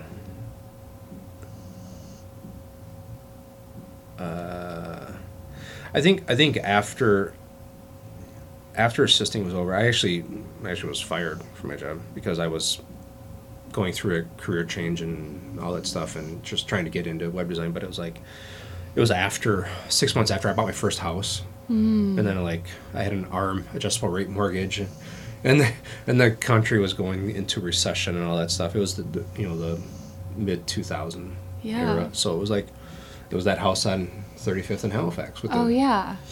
So I actually thought I was stressed out, and I was thinking I was gonna be one of those statistics, one of those people that lost their house, back in the 2000 era, early 2008 housing crisis era, because I was I didn't have much of a portfolio for web design, and my background was photo assisting, and I didn't want to go back to photo assisting, and I didn't want to, I was driven on doing the web design thing, but it was hard to get going at it because nobody wanted to hire you, right? But but I recall going through that.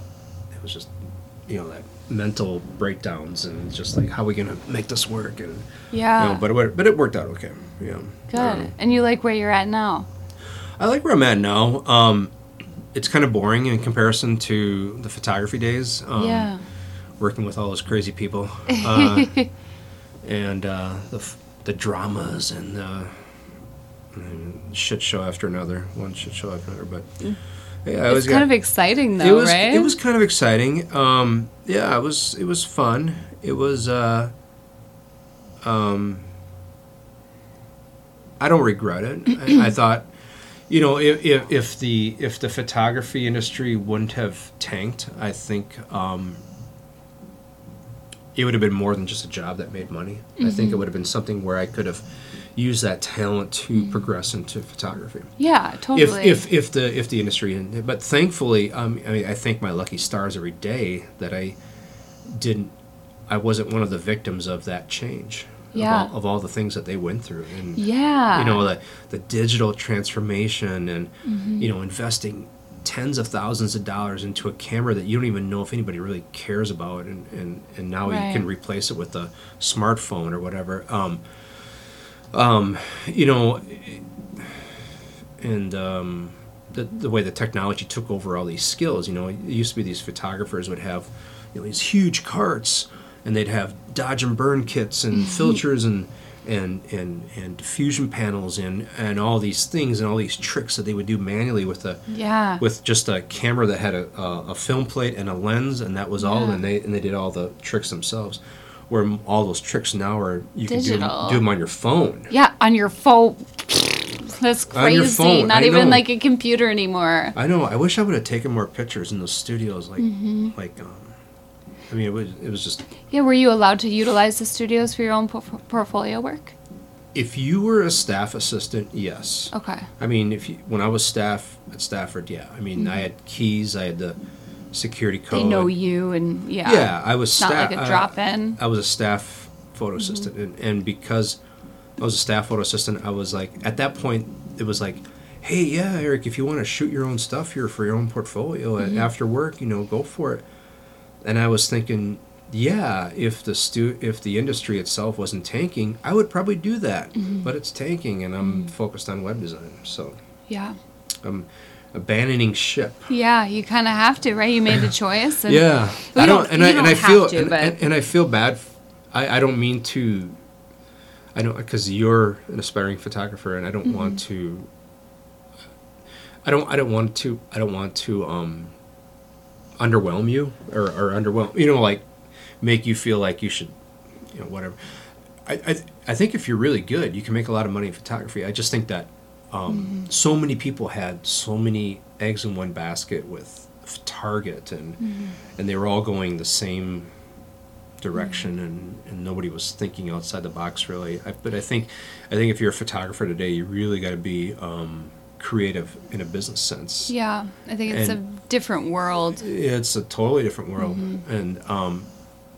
and I think people can make it work if they really want to make it work. Sure, they can. Yeah. So, but it's But it takes some definite creativity, and there were so many photographers going for the General Mills contracts, the Target contracts, all these contracts, and I was like thinking, why don't people, think outside the box a little bit more? And they weren't really doing that then. They were all going the same direction. So. Yeah, interesting.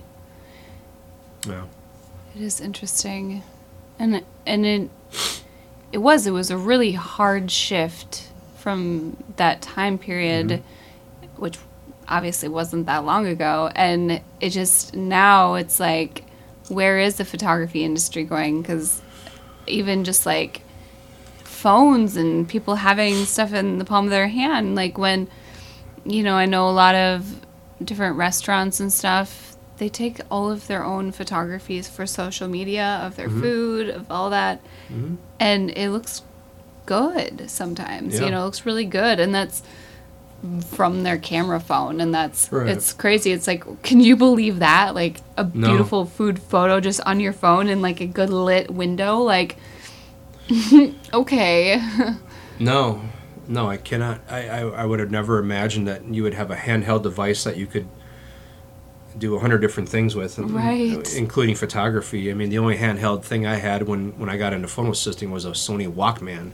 I mean, there was no handheld device like that. It was just the internet, and the iPhone changed everything. Yeah. So it changed a lot of things. Yeah. And, changed marketing. And I talked to my friend. It was just a crazy story here. It's just crazy how people come back from your past, and you just meet them all over again. There was this girl that moved in across the alley from me.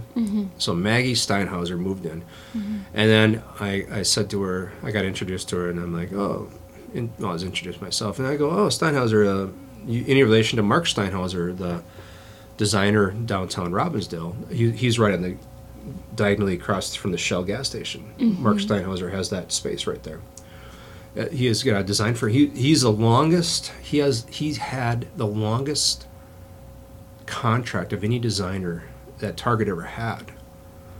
He worked with Target for more than 30 years. Wow. Doing all these photo shoots and stuff. And I go, well, yeah, Maggie, I know your dad, because I'd go to these photo studios, and your dad would hire the photo studios, and the photo studios would hire me. Yeah. So so I got to know your dad. And then so it's just, and then Mark would show up, and they would do work to the house, and I'd talk to Mark on occasion. And then I'd always see Mark at the Lifetime Fitness too in the mornings, and I'd talk to him on occasion. And then just a few weeks ago, he goes, I'm getting out of the business. I'm folding up. And I said, oh, that's too bad. And he goes, why? And he's a little bit older. He's probably semi-retiring, whatever. And he goes, well, it's just nobody cares about design anymore. He said, nobody cares about design anymore. Nobody wants to spend the money that it takes for us to do an adequate job. And just, I think people just don't care anymore. They want the clickbait stuff on your phone, and they want to spend money in a marketing kind of way of that, which is really kind of sad. Yeah. But it is what it is. So I mean, instead we have phones that stalk our every move, and it's like. Yeah, they do. Sell our information, and it's crazy. It's just a whole new world of marketing, and and how many times, like, and it creeps me out. I hate it. My wife buys these little Alexa things you plug into your wall. I hate them with a passion. I hate them. Like those. Yeah. Yeah. Because they're always listening. I know. That's why I keep mine here, not at home. Because we'll be talking about something to add to the backyard. So my wife and I will be talking about, we got to have this in the backyard. Or we need lights. So true story. We're talking about getting outdoor lights in the back patio to add more lighting for people to walk around and stuff. And I'm like, I want it to be this way, and she wants it to be that way. And I'm like, how do we come together on this? And And then I'm going on Facebook, and all the third column, it's the third column, which is where all the ads are. Ugh. It's all about outdoor lighting. Wow. Ugh. So we're sitting in the kitchen, and the Google plug-in device thing, hockey puck looking thing, is 4 feet away from us. Oh, yeah. And the damn thing is off. What? Yes, it's off. Oh, but then I go up to my computer, and I'm searching.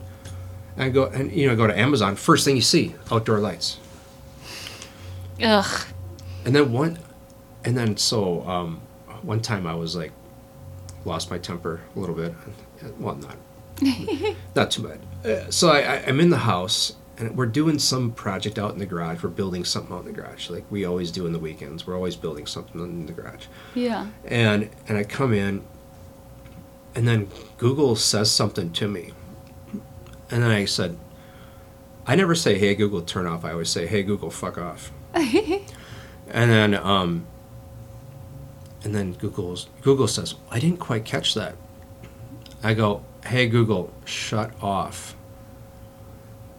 And then she goes, could you please repeat that? And I started walking towards the device, and I'm like kind of like pissed off. I'm stomping, and I'm walking towards the device. And then she goes, I understand you're upset. What? And I thought to myself, and it freaked me out. I was like, how the hell does this thing know I'm upset? What? She said, I understand you're upset. As I'm walking towards the thing, I was gonna take the thing. I was gonna take the thing and throw it out the window. Oh my gosh, no, that's so creepy. Isn't it? That's so creepy. So creepy. How did that device, without any eyes, know I was upset? I don't know. That doesn't make any sense. Creepy as fuck. Yeah, that's so creepy. Oh. Mm-hmm. I wonder if it's detecting our emotions. Or it has camera. I don't know. It has facial detection. It's watching us right now. Oh my god. Oh my gosh. I don't even know what to do here. Oh my gosh. I have a phone. I have everything. Ah! Yeah. Ah!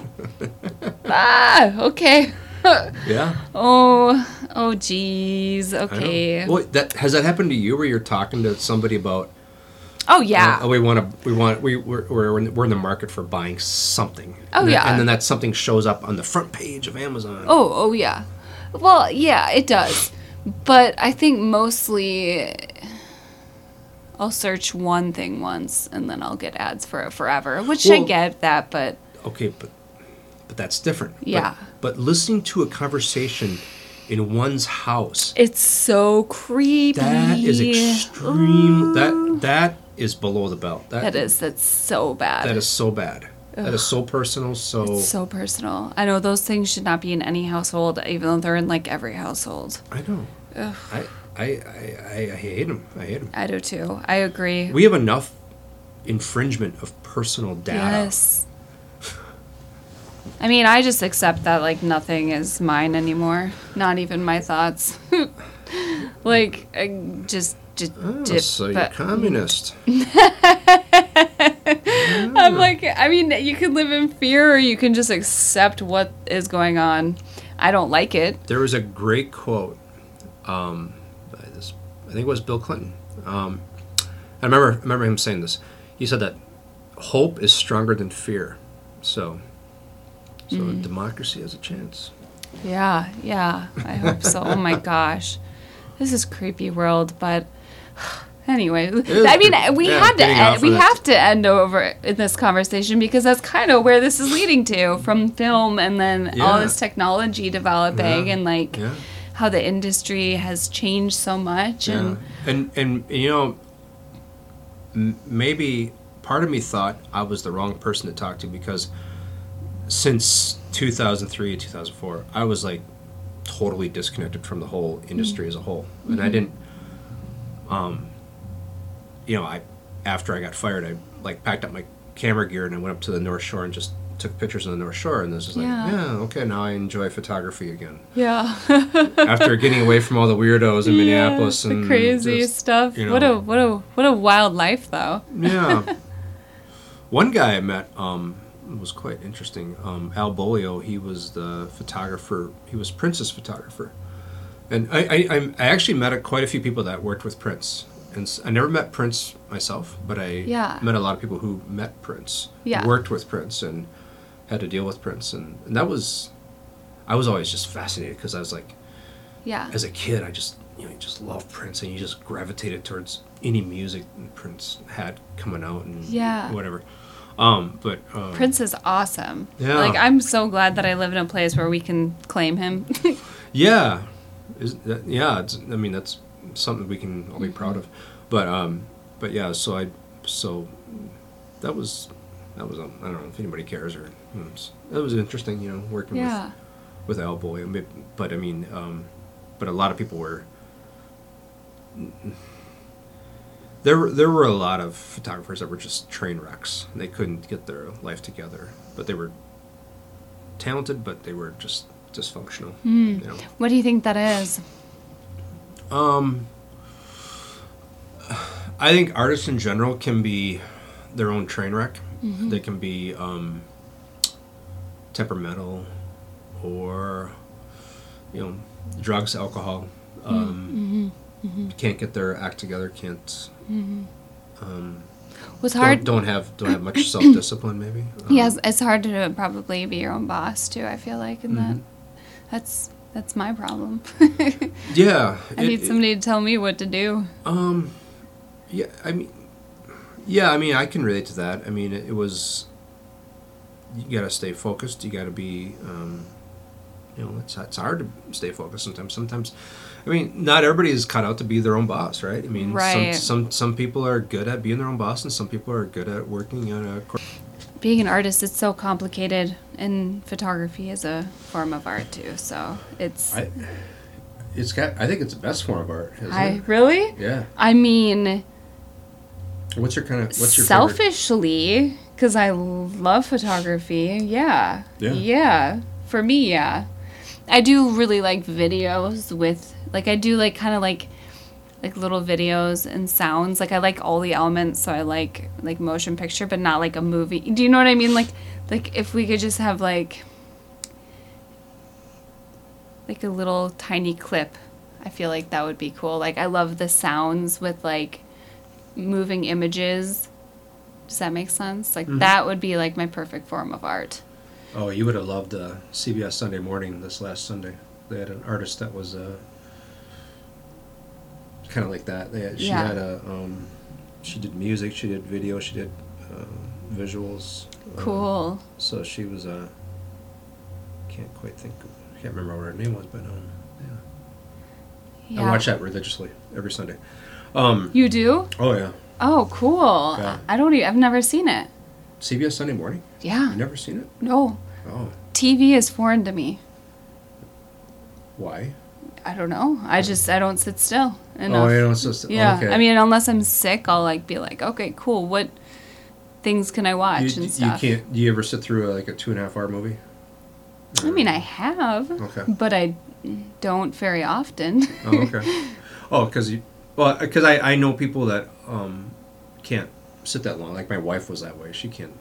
Yeah, most of the time she can't sit through movies. Yeah, I don't like to sit. But I mean, I can watch movies. I do enjoy movies, but it's not my go-to, I guess, unless it's like, oh, I'm tired and let's chill. But,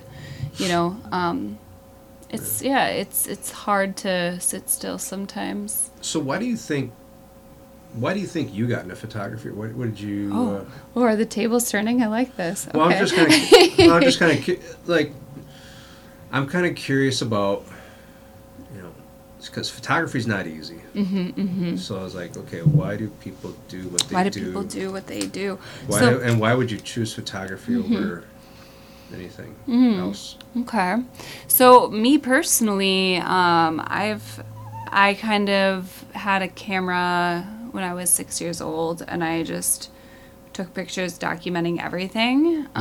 Lots of people, different I just made art pieces. Like, I had a dog, of course, and I would make my dog sit still, and I'd put a doll under her head, and I'd be like, don't move. And it took me I don't know, a total of maybe like 10 minutes to get it perfect. As a child, that's very long. As a 6-year-old. So like I really was like, oh wait, hold on, and then I'd take the picture. But yeah, I was obsessed. I always, then I'd bring it, I had those disposables, and I'd go bring it, get it developed, and then I'd have another one going, always on me, just in case the moment called for it. And I had these albums, just photo albums, and I never really was like, I'm going to be a photographer. I did it as a hobby. Yeah. And when I got older, I was like, oh, yeah, I guess I could do this for work, right? Yeah, like, sure. so I just translated it into work. So my nephew was, when he was 6 years old, he took pictures of a lot of pictures of people, and every single picture was somebody looking down at him. Oh, cute! Yeah, because he's so little. Because he's so little. That's so cute. And and I thought to myself, wouldn't it be cool if you did like had a theme going of kids, like every, like the consistent view composition is somebody looking down at you. I love that. That is cool. Because you know how kids always see something different. They see things differently than we do. Yeah, they do. And I don't know how. I always had this idea. Wouldn't it be cool if you had, like, instead of promoting yourself, you promote all these kids. Mm-hmm. Mm-hmm. But then how do you do that without people like thinking, oh, you're some weird pedophile? You have a woman represent it. Yeah. That's how. Or your own children. Yeah. Yeah. It's like, well, why not have get all these kids take all these pictures, and then every single view has the same composition. They're all looking down at these kids, and then you have this. That'd be an interesting portfolio. It would be, wouldn't it be cool? Yeah. You just got to make sure the child doesn't put their finger in front of the lens.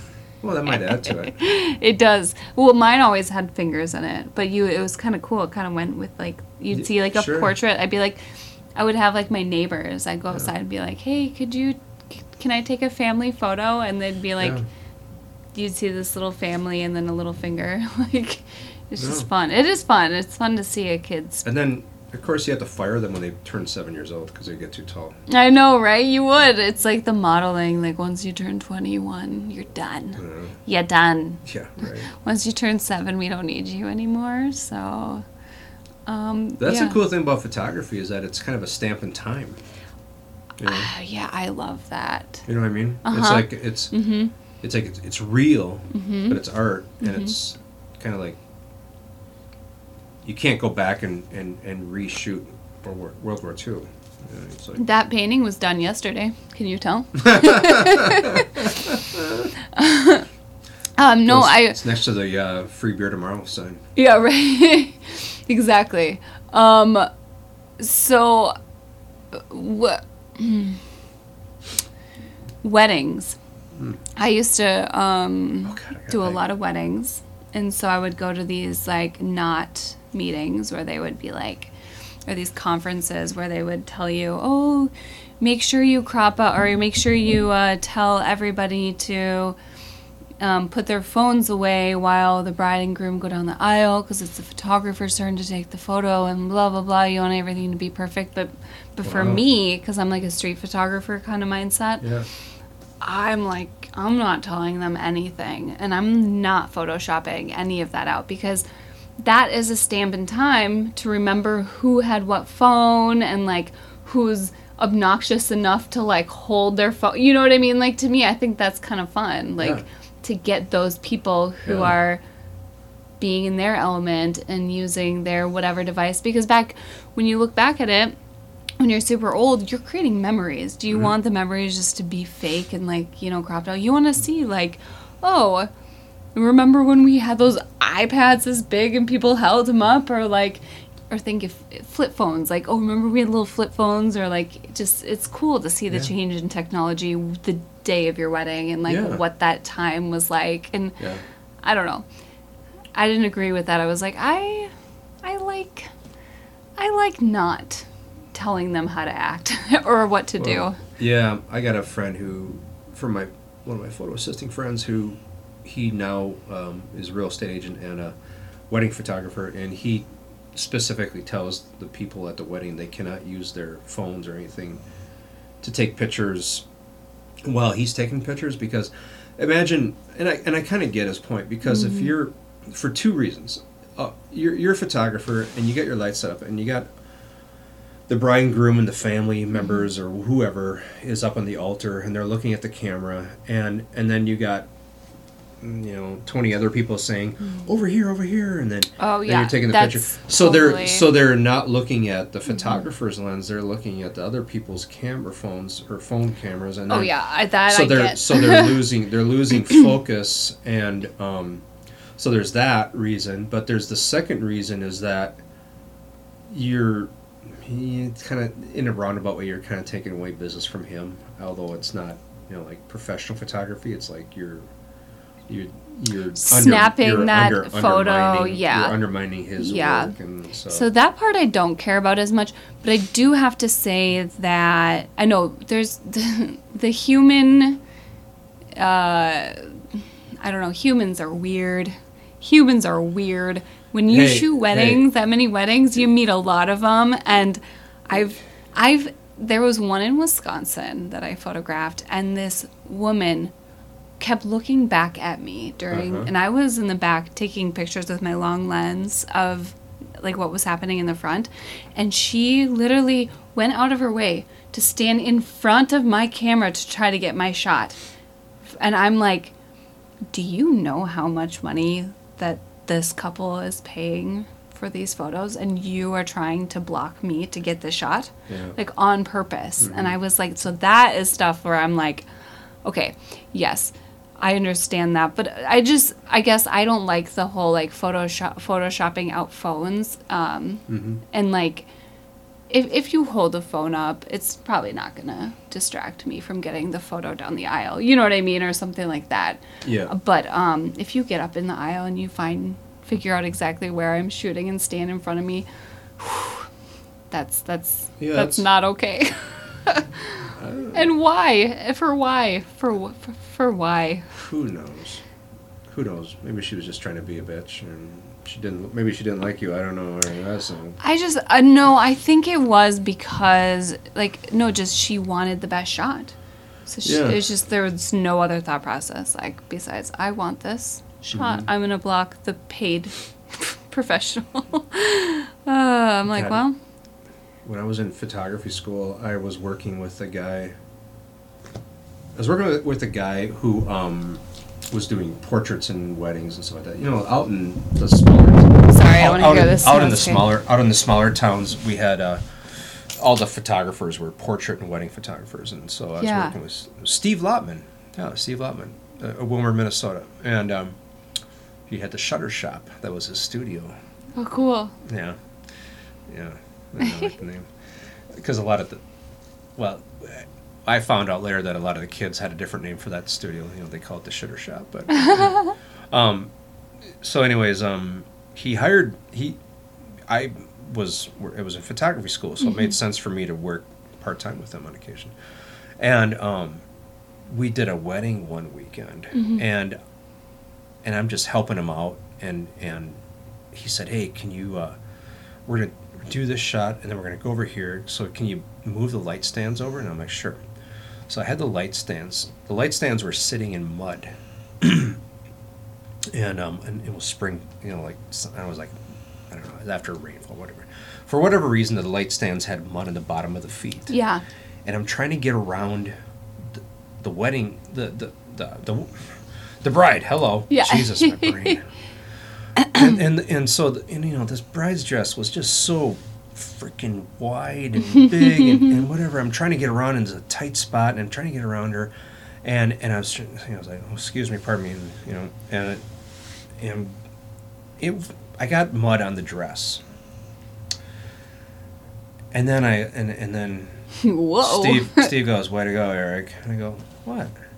Well, you just got mud on the dress, and I'm like, oh my God, I got mud on the bride's dress. Oh no. Was it bad? And then they were trying to get it off with club soda and stuff like that. So it was just I don't know. Yeah, but it was just drama. That was my wedding. I know. Well, there's always something. I know. It's always something, right? Like that. Like that's hard. That's kind of funny story though. Yeah. I don't know. I'm like the Charlie Brown. Yeah. That's funny. There's never, always against the wind, huh? Yeah, right? Yeah. That's funny. But anyways, that was my last wedding I ever worked on. I didn't want to ever do that again. Right? I don't want to ruin another wedding dress. This Well, isn't for me. no, I'm not coordinated enough for this job. I know. It's like, you know. can't be mad at me for being clumsy. Well, the real reason why I didn't go into weddings is because I didn't want to work Saturdays. I just, Yeah. I wanted to have my weekends off. Oh, so. yeah, there you go. Yeah. Did you have Saturdays off when you worked at the studios? Most of the time, yeah. Cool. Yeah. So no one had to work on weekends It was very rare, often? Yeah. Rare. One time, my God, it was just the weirdest situation. Bill Linder? Billy, anyways, this guy I knew, he did photography for fly fishing equipment. And he just happened to be at the North Shore the same time I was on the North Shore. Oh, wow. And he calls me, and I don't know how he knew, because this is before, Facebook and internet and all that stuff. Yeah. He calls me and he goes, "Hey, can you help me out? I'm doing this photo shoot in the Baptism River, way up on the North Shore." And so I ended up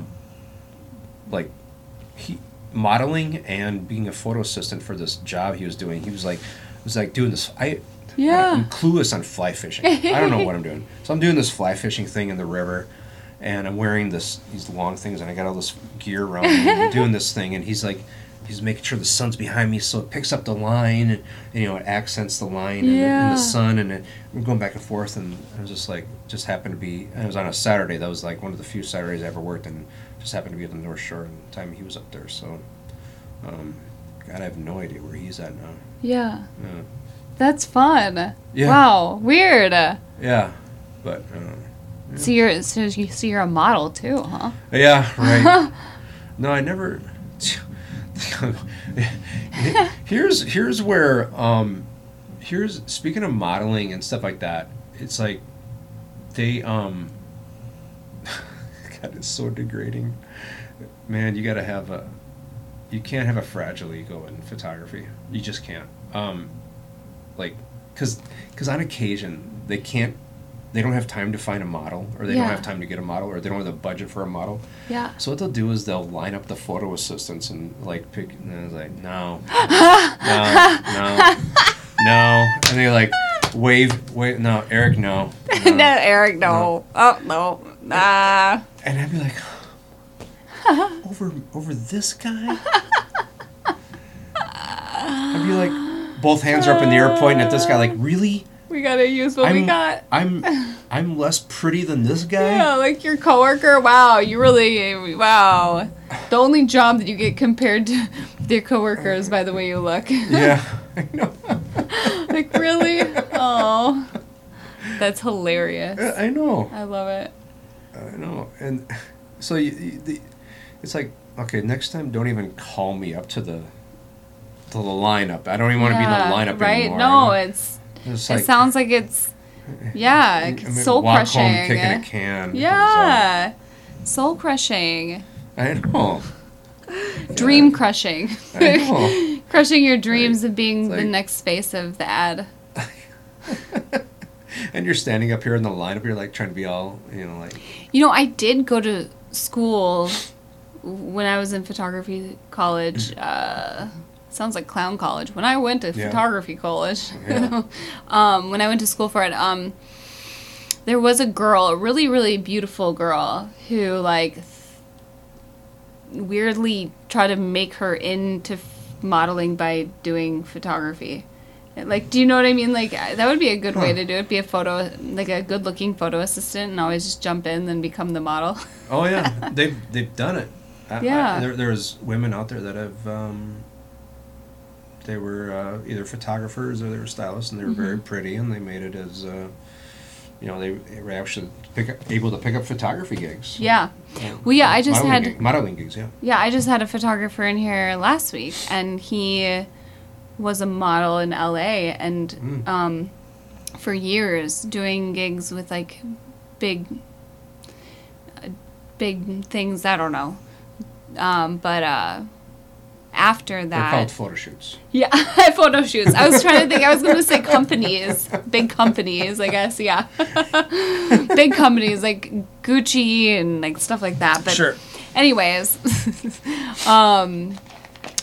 later on, he became a really good photographer just from knowing what they want from a model too. Just like So I mean, the only thing I guess he doesn't do is studio lighting, but like in front of a camera, like where to angle and do all that, so he can kind of translate that from each side. So I wonder if there's, these modeling agencies. I mean, whenever we had a photo shoot, we'd go through the books and we would find models in these modeling books, and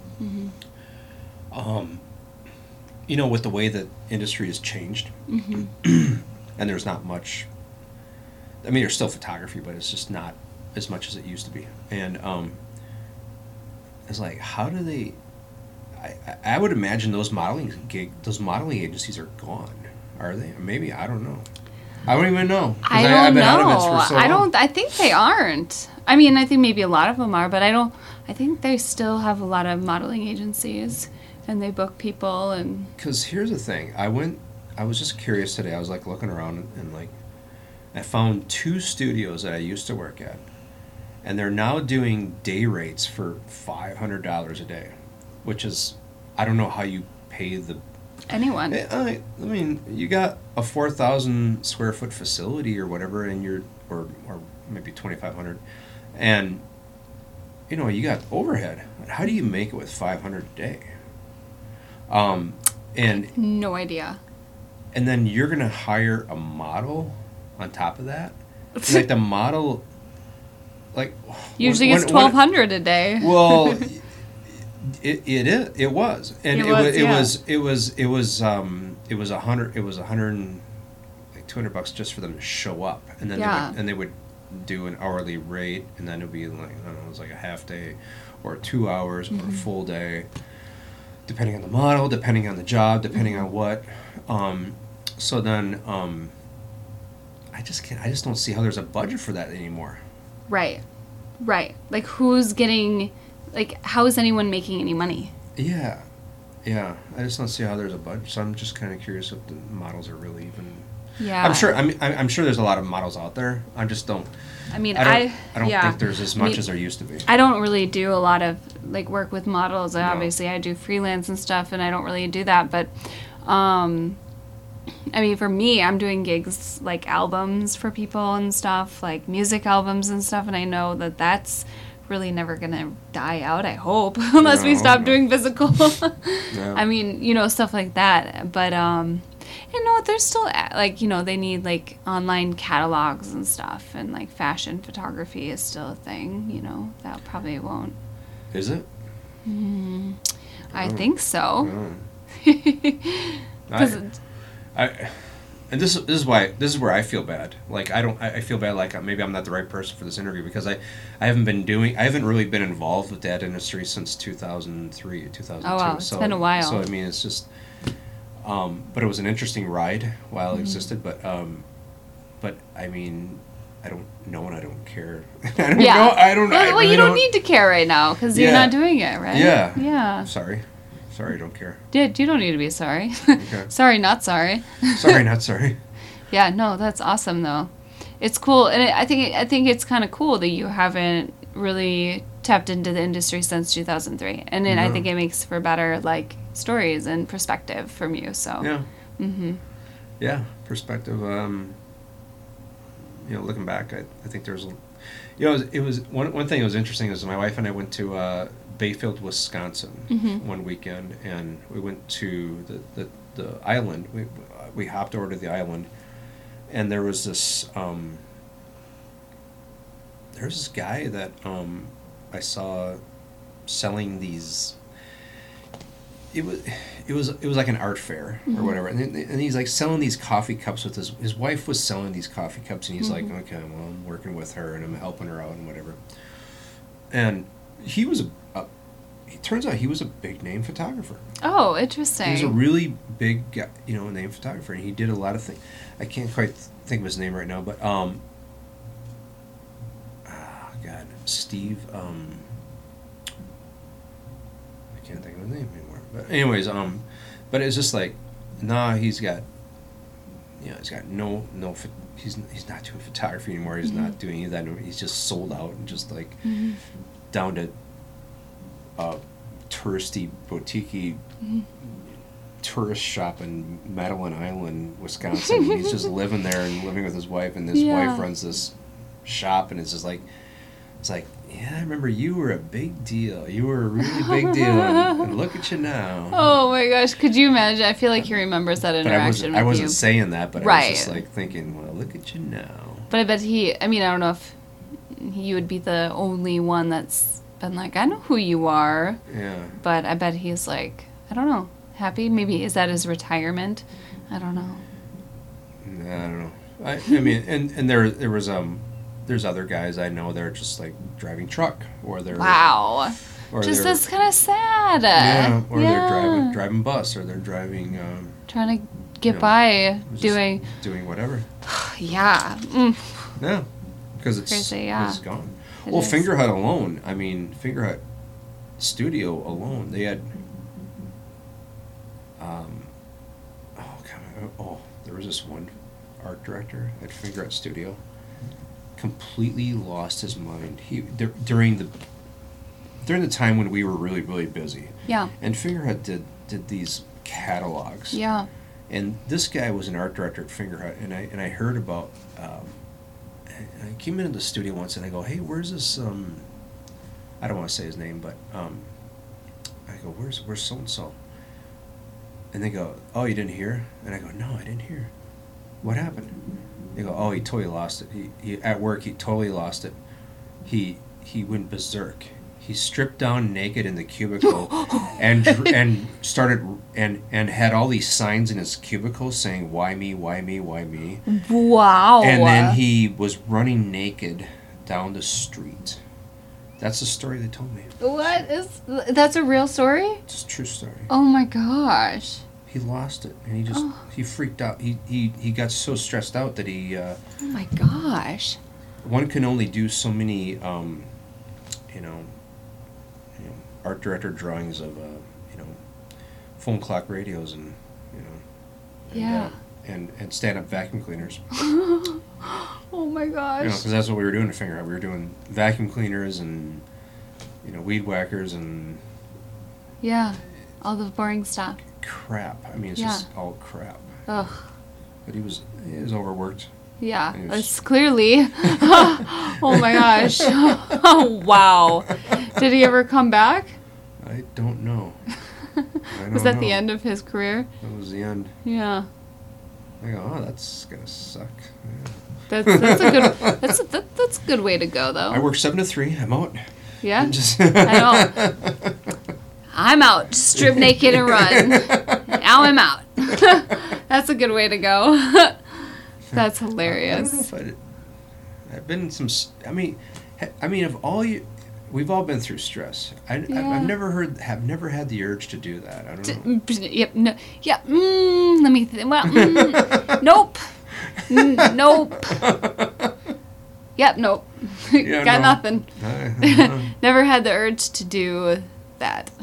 Yeah. No. That'd be horrible. I could just see maybe swiftly exiting and disappearing. And then what's it like after you spent some time at the clinic and the rooms with padded walls? Yeah, right? And then you come back to work and you're like, hey, how about that Twins game last night, huh? Yeah. That was, you try to play it off. I don't know if you can recover from that. You try to play it off like it never happened. Don't worry, guys. I'm on medication. It won't happen again. Yeah. I don't know. What do you do? I feel like there's something that would need to change too in the workplace to remove the stress. I think I would just move. Yeah, I think at that point, your reputation may be it would just destroyed. Be too awkward. Yeah.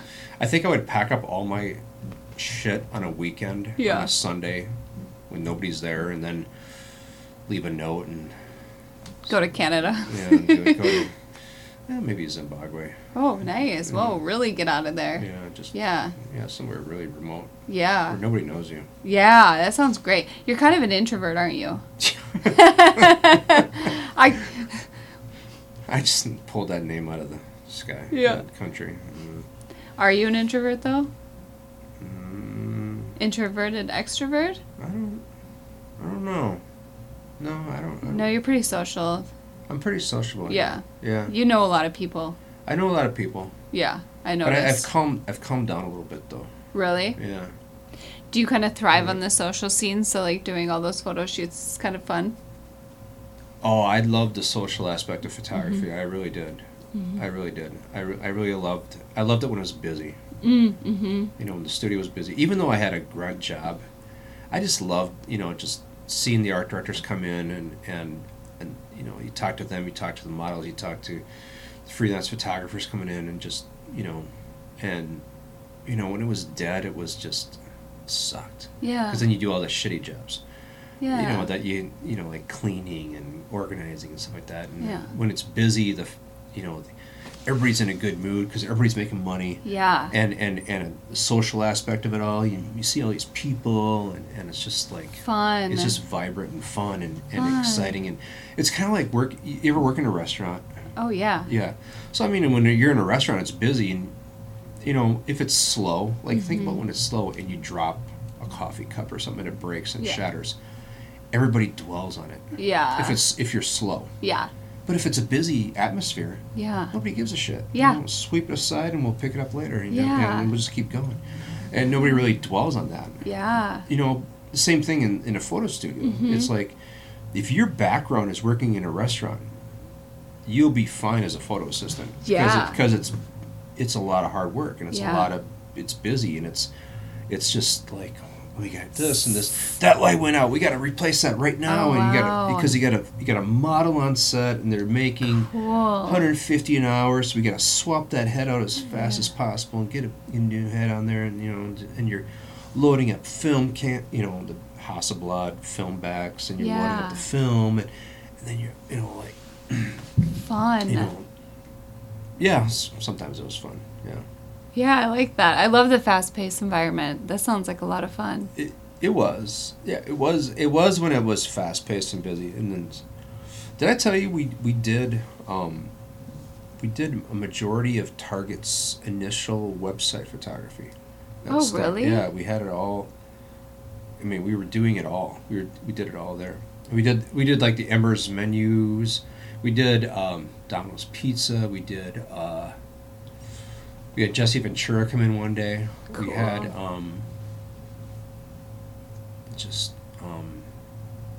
God, what else we do? There was a lot of interesting clients we had come in. So who else we had come in? Oh, we did a lot of General Mills Oh, yeah. photography. So yeah, A lot of cereal? cereal, Yeah. cereal, Yeah. What'd you guys use for milk? Crisco, Yeah. because it would stay still and whatever. Yeah. Well, they have. You got to be careful with food because they have truth in advertising laws. Oh. So there used to be what they used to do with like remember like alphabet soup or like the soup with the vegetables. What they would used to do is they would take a bowl and they would put marbles in it, and that would push all the vegetables to the top. And all the noodles were always floating because it was pasta. And but the vegetables, you wanted to see the vegetables in the photo shoot, so they would put marbles in there and then push everything to the top, and they would take the picture. And then they got in trouble for that because the laws came out saying, well, it has to be the product out of the can, and it cannot be, you can't just. They would make their own soup sometimes. And they would pawn it off as, oh yeah, this is a Campbell's soup. Oh, sure. But they would make their own soup and the homemade soup for the Campbell's soup ad. Yeah. But So it didn't look the same or at all. I don't know if it was Campbell's soup, but my point is that they changed laws and saying it's got to be truthfully the product. Sure. So as a result, we would buy tons of ice cream or tons of, like the product, because we have to open up all these products and make sure that we, get the best. Get the best looking looking one. And so if it was an ice cream shoot, Yeah. they wanted that perfect swirly looking thing. Yeah. And so we'd have cases and cases We didn't buy it. Did I say we buy it? We didn't buy it. The client would ship us cases and cases of this ice cream. Okay. And they would scoop and scoop and they would scoop and they would get this perfect bowl or ice cream cone with the perfect swirly look after scooping 100 scoops, right? And then putting all these balls of ice cream into the freezers, and we had lots of freezers. So we'd have these freezers full of all these balls of ice cream. Whoa. And the art director would pick out the right balls. Yeah. And then we would put it in there. And then as a result, we had to take all this ice cream home. Oh, you got to eat it. We got to eat it. And I had so much food from all these photo shoots. And I always tracked my expenses. Every month I always track where my money's going. And I can guarantee you, my grocery bill for a month during photo assisting at these food studios was only $30 a month. Wow. Because I would bring home so much food. Oh my gosh, that's awesome. What a perk. Because we would cater in the breakfast, we'd cater in the lunches, and you'd order something from these restaurants and it'd be just too much food. Yeah. And then we'd bring home catered in food. And then we'd be bringing home the food from these photo shoots, leftover food from the photo shoots. We had so much food that we'd bring home.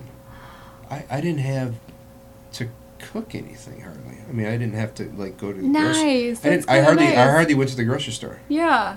That's kind of cool. Yeah, it was a nice benefit. Yeah. But yeah. That's awesome. Or pizzas, or I think we did Red Baron pizza. Do you have ovens there too? We had two full size. The last place I worked at, we had two full size kitchens. Oh wow! Okay. So the kitchens were not only used. The kitchens were used for preparing food for food shoots. Mm-hmm.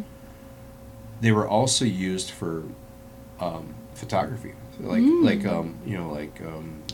picture of mom as we'd find a model who looked like a mom, and she's taking cookies out of the oven and smelling them or whatever. Yeah. Like any lifestyle photo. Yeah. So we'd make it look like a lifestyle photography in those kitchens. Yeah. Oh, very cool. Yeah. So it kind of looked like a kitchen in a home, not industrial. Yeah. Oh yeah. Wow. Okay. Well, we had the second kitchen that we built was built in such a way where one wall had two windows, and those windows faced the rest of the studio. But what we did was we would bring in a wall that had like a blue wall, and we'd add clouds, and we'd add a tree. So imagine you're taking the picture inside the kitchen area, mm-hmm. and we're shooting the models in the kitchen, and then beyond the wall was the wall with the window, and the window looked like the great outdoors. Cool. Because we would build an outdoor set. You would actually build the set. Yeah, you could just build an outdoor set, or you could use a stock photo to place in that window. Cool. Wow. Yeah. Yeah, stock so photos. So you make make it look like the window was facing the great outdoors. That's so cool. Yeah. Fun. Yeah. And you know what was really cool? What was really cool was that we would mimic the daylight. So I learned how to. You could take a tungsten light and you could put a filter over it, mm-hmm. and you could get a Kelvin temperature reading of the sun, and then you could go in the studio and you could put a certain gel. You had all these warming gels, all these cooling gels, mm-hmm. and all these gels that would mimic daylight. Cool. So we put I remember it was a 2210 would mimic daylight, and if you wanted it warmer, you'd go with a warmer gel.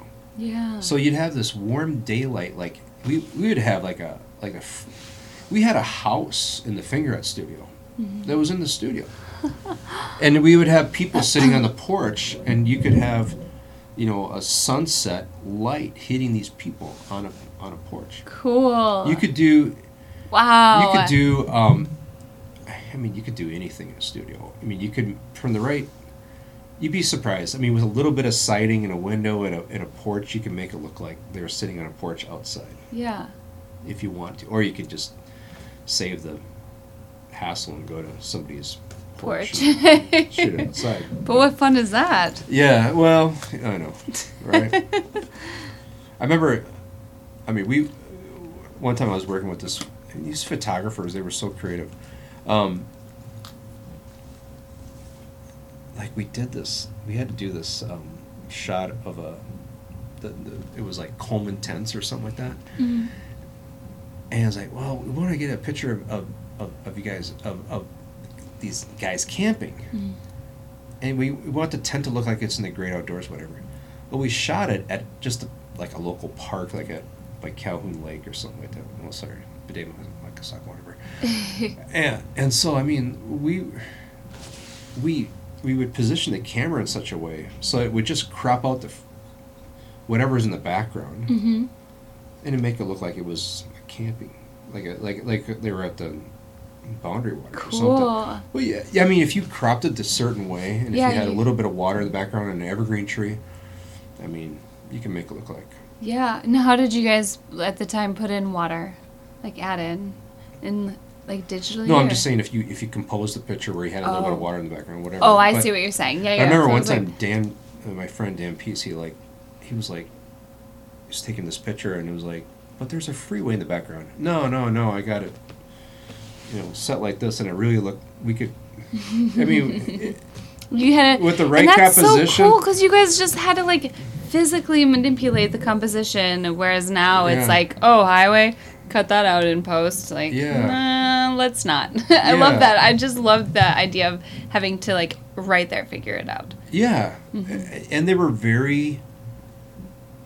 I mean, these guys were so agile-minded and so creative, and just they could problem solve and just come up with any. It's just like there's this one guy I know. He was so talented, and he had a hard time. He had a really hard time. Making photography as a business. Mm-hmm. He was always at his wit's end with financially and. But my God, the guy was so creative, and he always found a way. He could think. He could problem solve anything. He could problem solve so well. It's so cool. And he could improvise. He was the most improvise. He should have his picture in the dictionary next to the word improvise. I love that. He could do anything. He could do. We did Carmichael Lynch's Hall of Fame. So the job was Carmichael Lynch is an ad agency downtown, and they had this Hall of Fame, and the Hall of Fame was they had to photograph every single employee that worked there, and they have a 5x7 photograph of the employees. Each employee had to get their picture taken by Dan and I, and it was doing what you like to do in your spare time. Mm-hmm.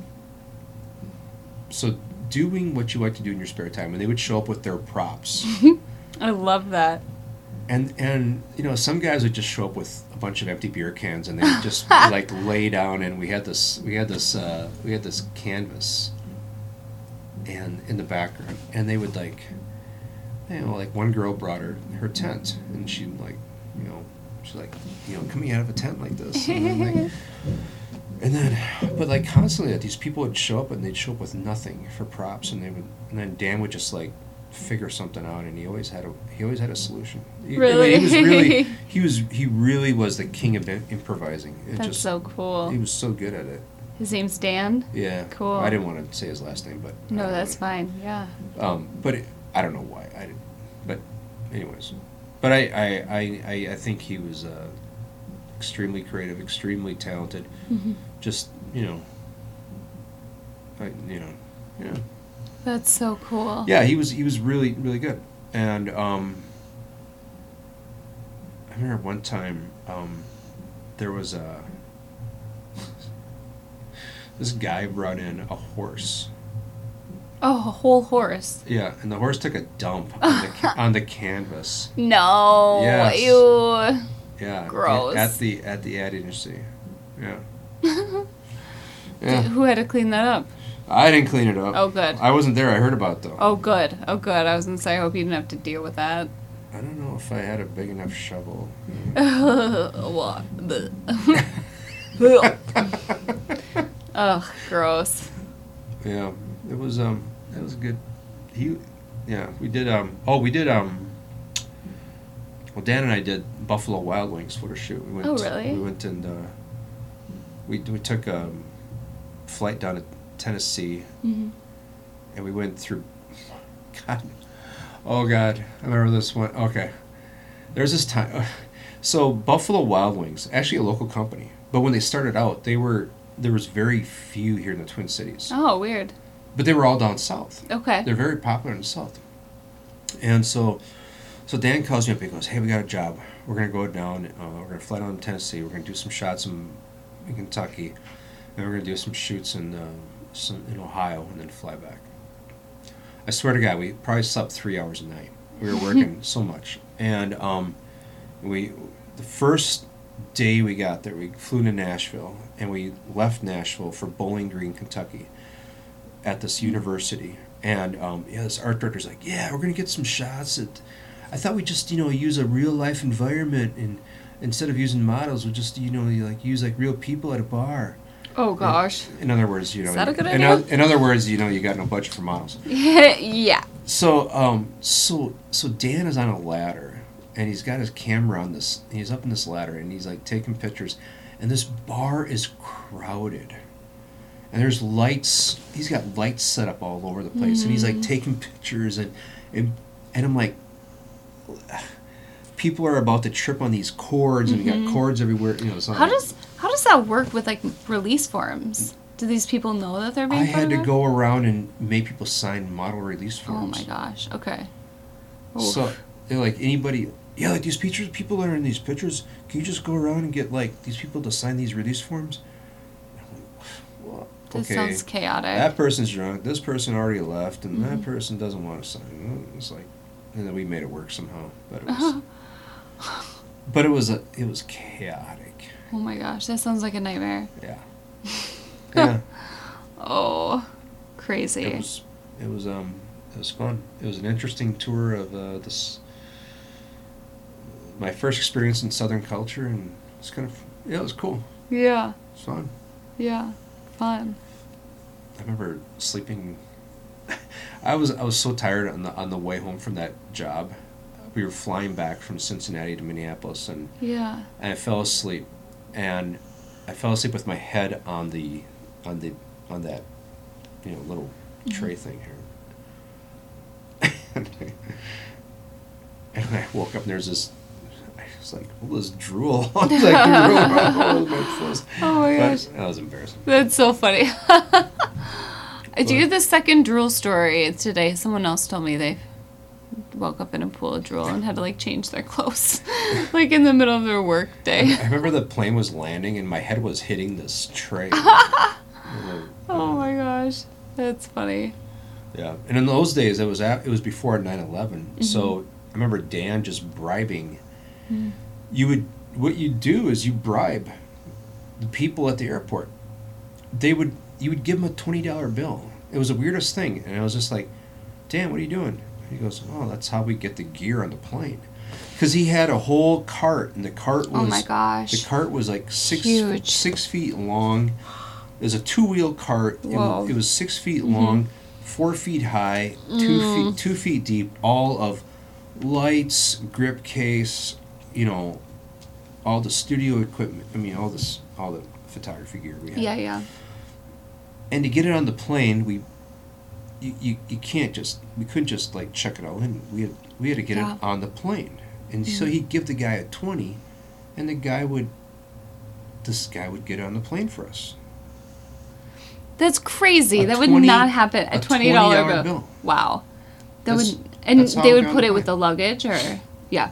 That's crazy. That would not fly. Literally, that would not fly today. Yeah. Oh, we have a button for that. I love that. That's cute. But they were, and then as the photographers would just cringe because they'd look out the window and these guys would be throwing these cases onto that little, what do you call that little belt that where the moves the luggage onto the plane. Belt, yeah. Conveyor belt, thank you. Hello. It's okay.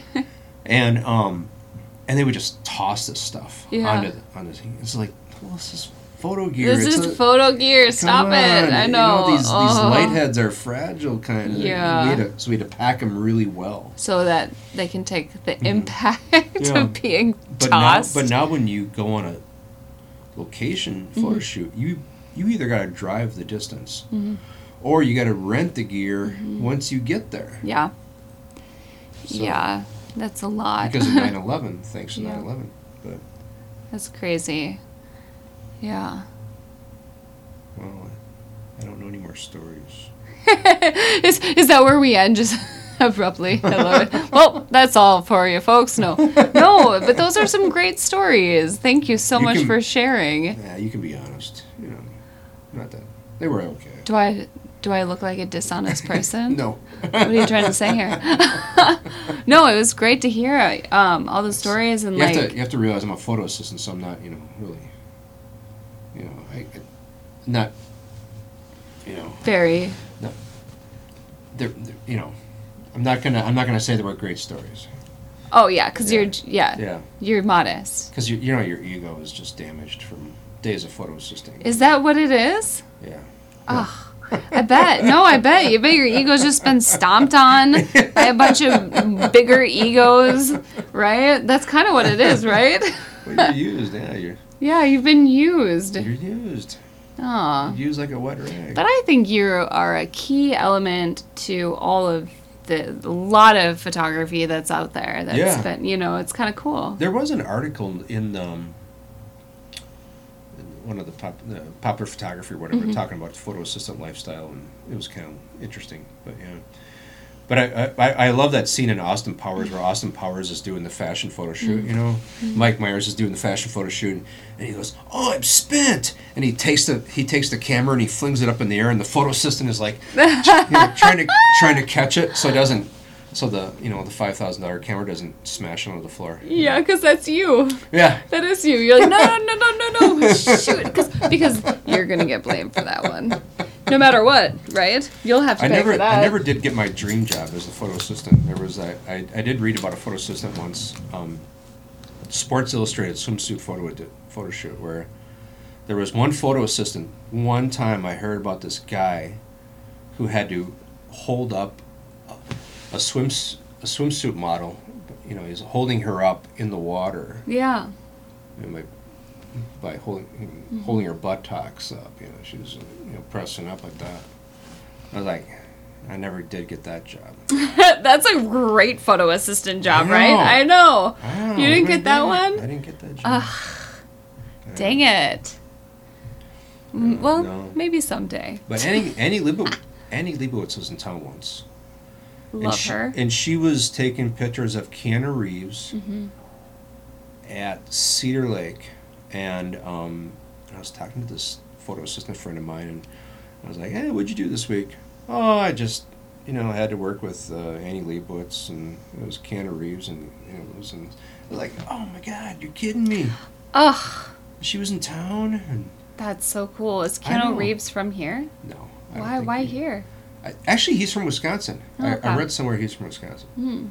But yeah, once in a while there was some pretty cool. You hear about these. I never got lucky to work with anybody that famous and whatever. But I just heard about my friend of mine who was a photo assistant told me about the job like that, and I was like, why don't I get those jobs? Yeah, why don't you get those jobs? Yeah. Just kidding. I know it's. Yeah, it's cool. I really like Anna I can't remember. Leibovitz. Why can't I say that? Yeah. Come on, you're German. I know, Leibovitz. Leibovitz? Leibovitz? Well, now that I'm thinking about it, I can't pronounce it. I know. I don't know why. It's just I'm tired. I know her name. I love her. She's one of my favorites. But yeah, she's good. She is good. Yeah, I think she'll survive. Yeah. She'll survive. Yeah, she's got a good following. Yeah. Yeah. I'm sure she doesn't have, her studio gear stored in the basement somewhere in the shelves. Doing classes now. Like, I always see, take Anne Leibovich's classes. Yeah, now I don't know how to pronounce it anymore. Leibovich. Leibovitz. I know if you say it too many times, it's like, whoa. I think we're overthinking it. I think so, too. I think that's what's happening here. Mm-hmm. But, yeah. Well, thank you so much for coming and talking. Is there anything else you want to wrap up with? Okay.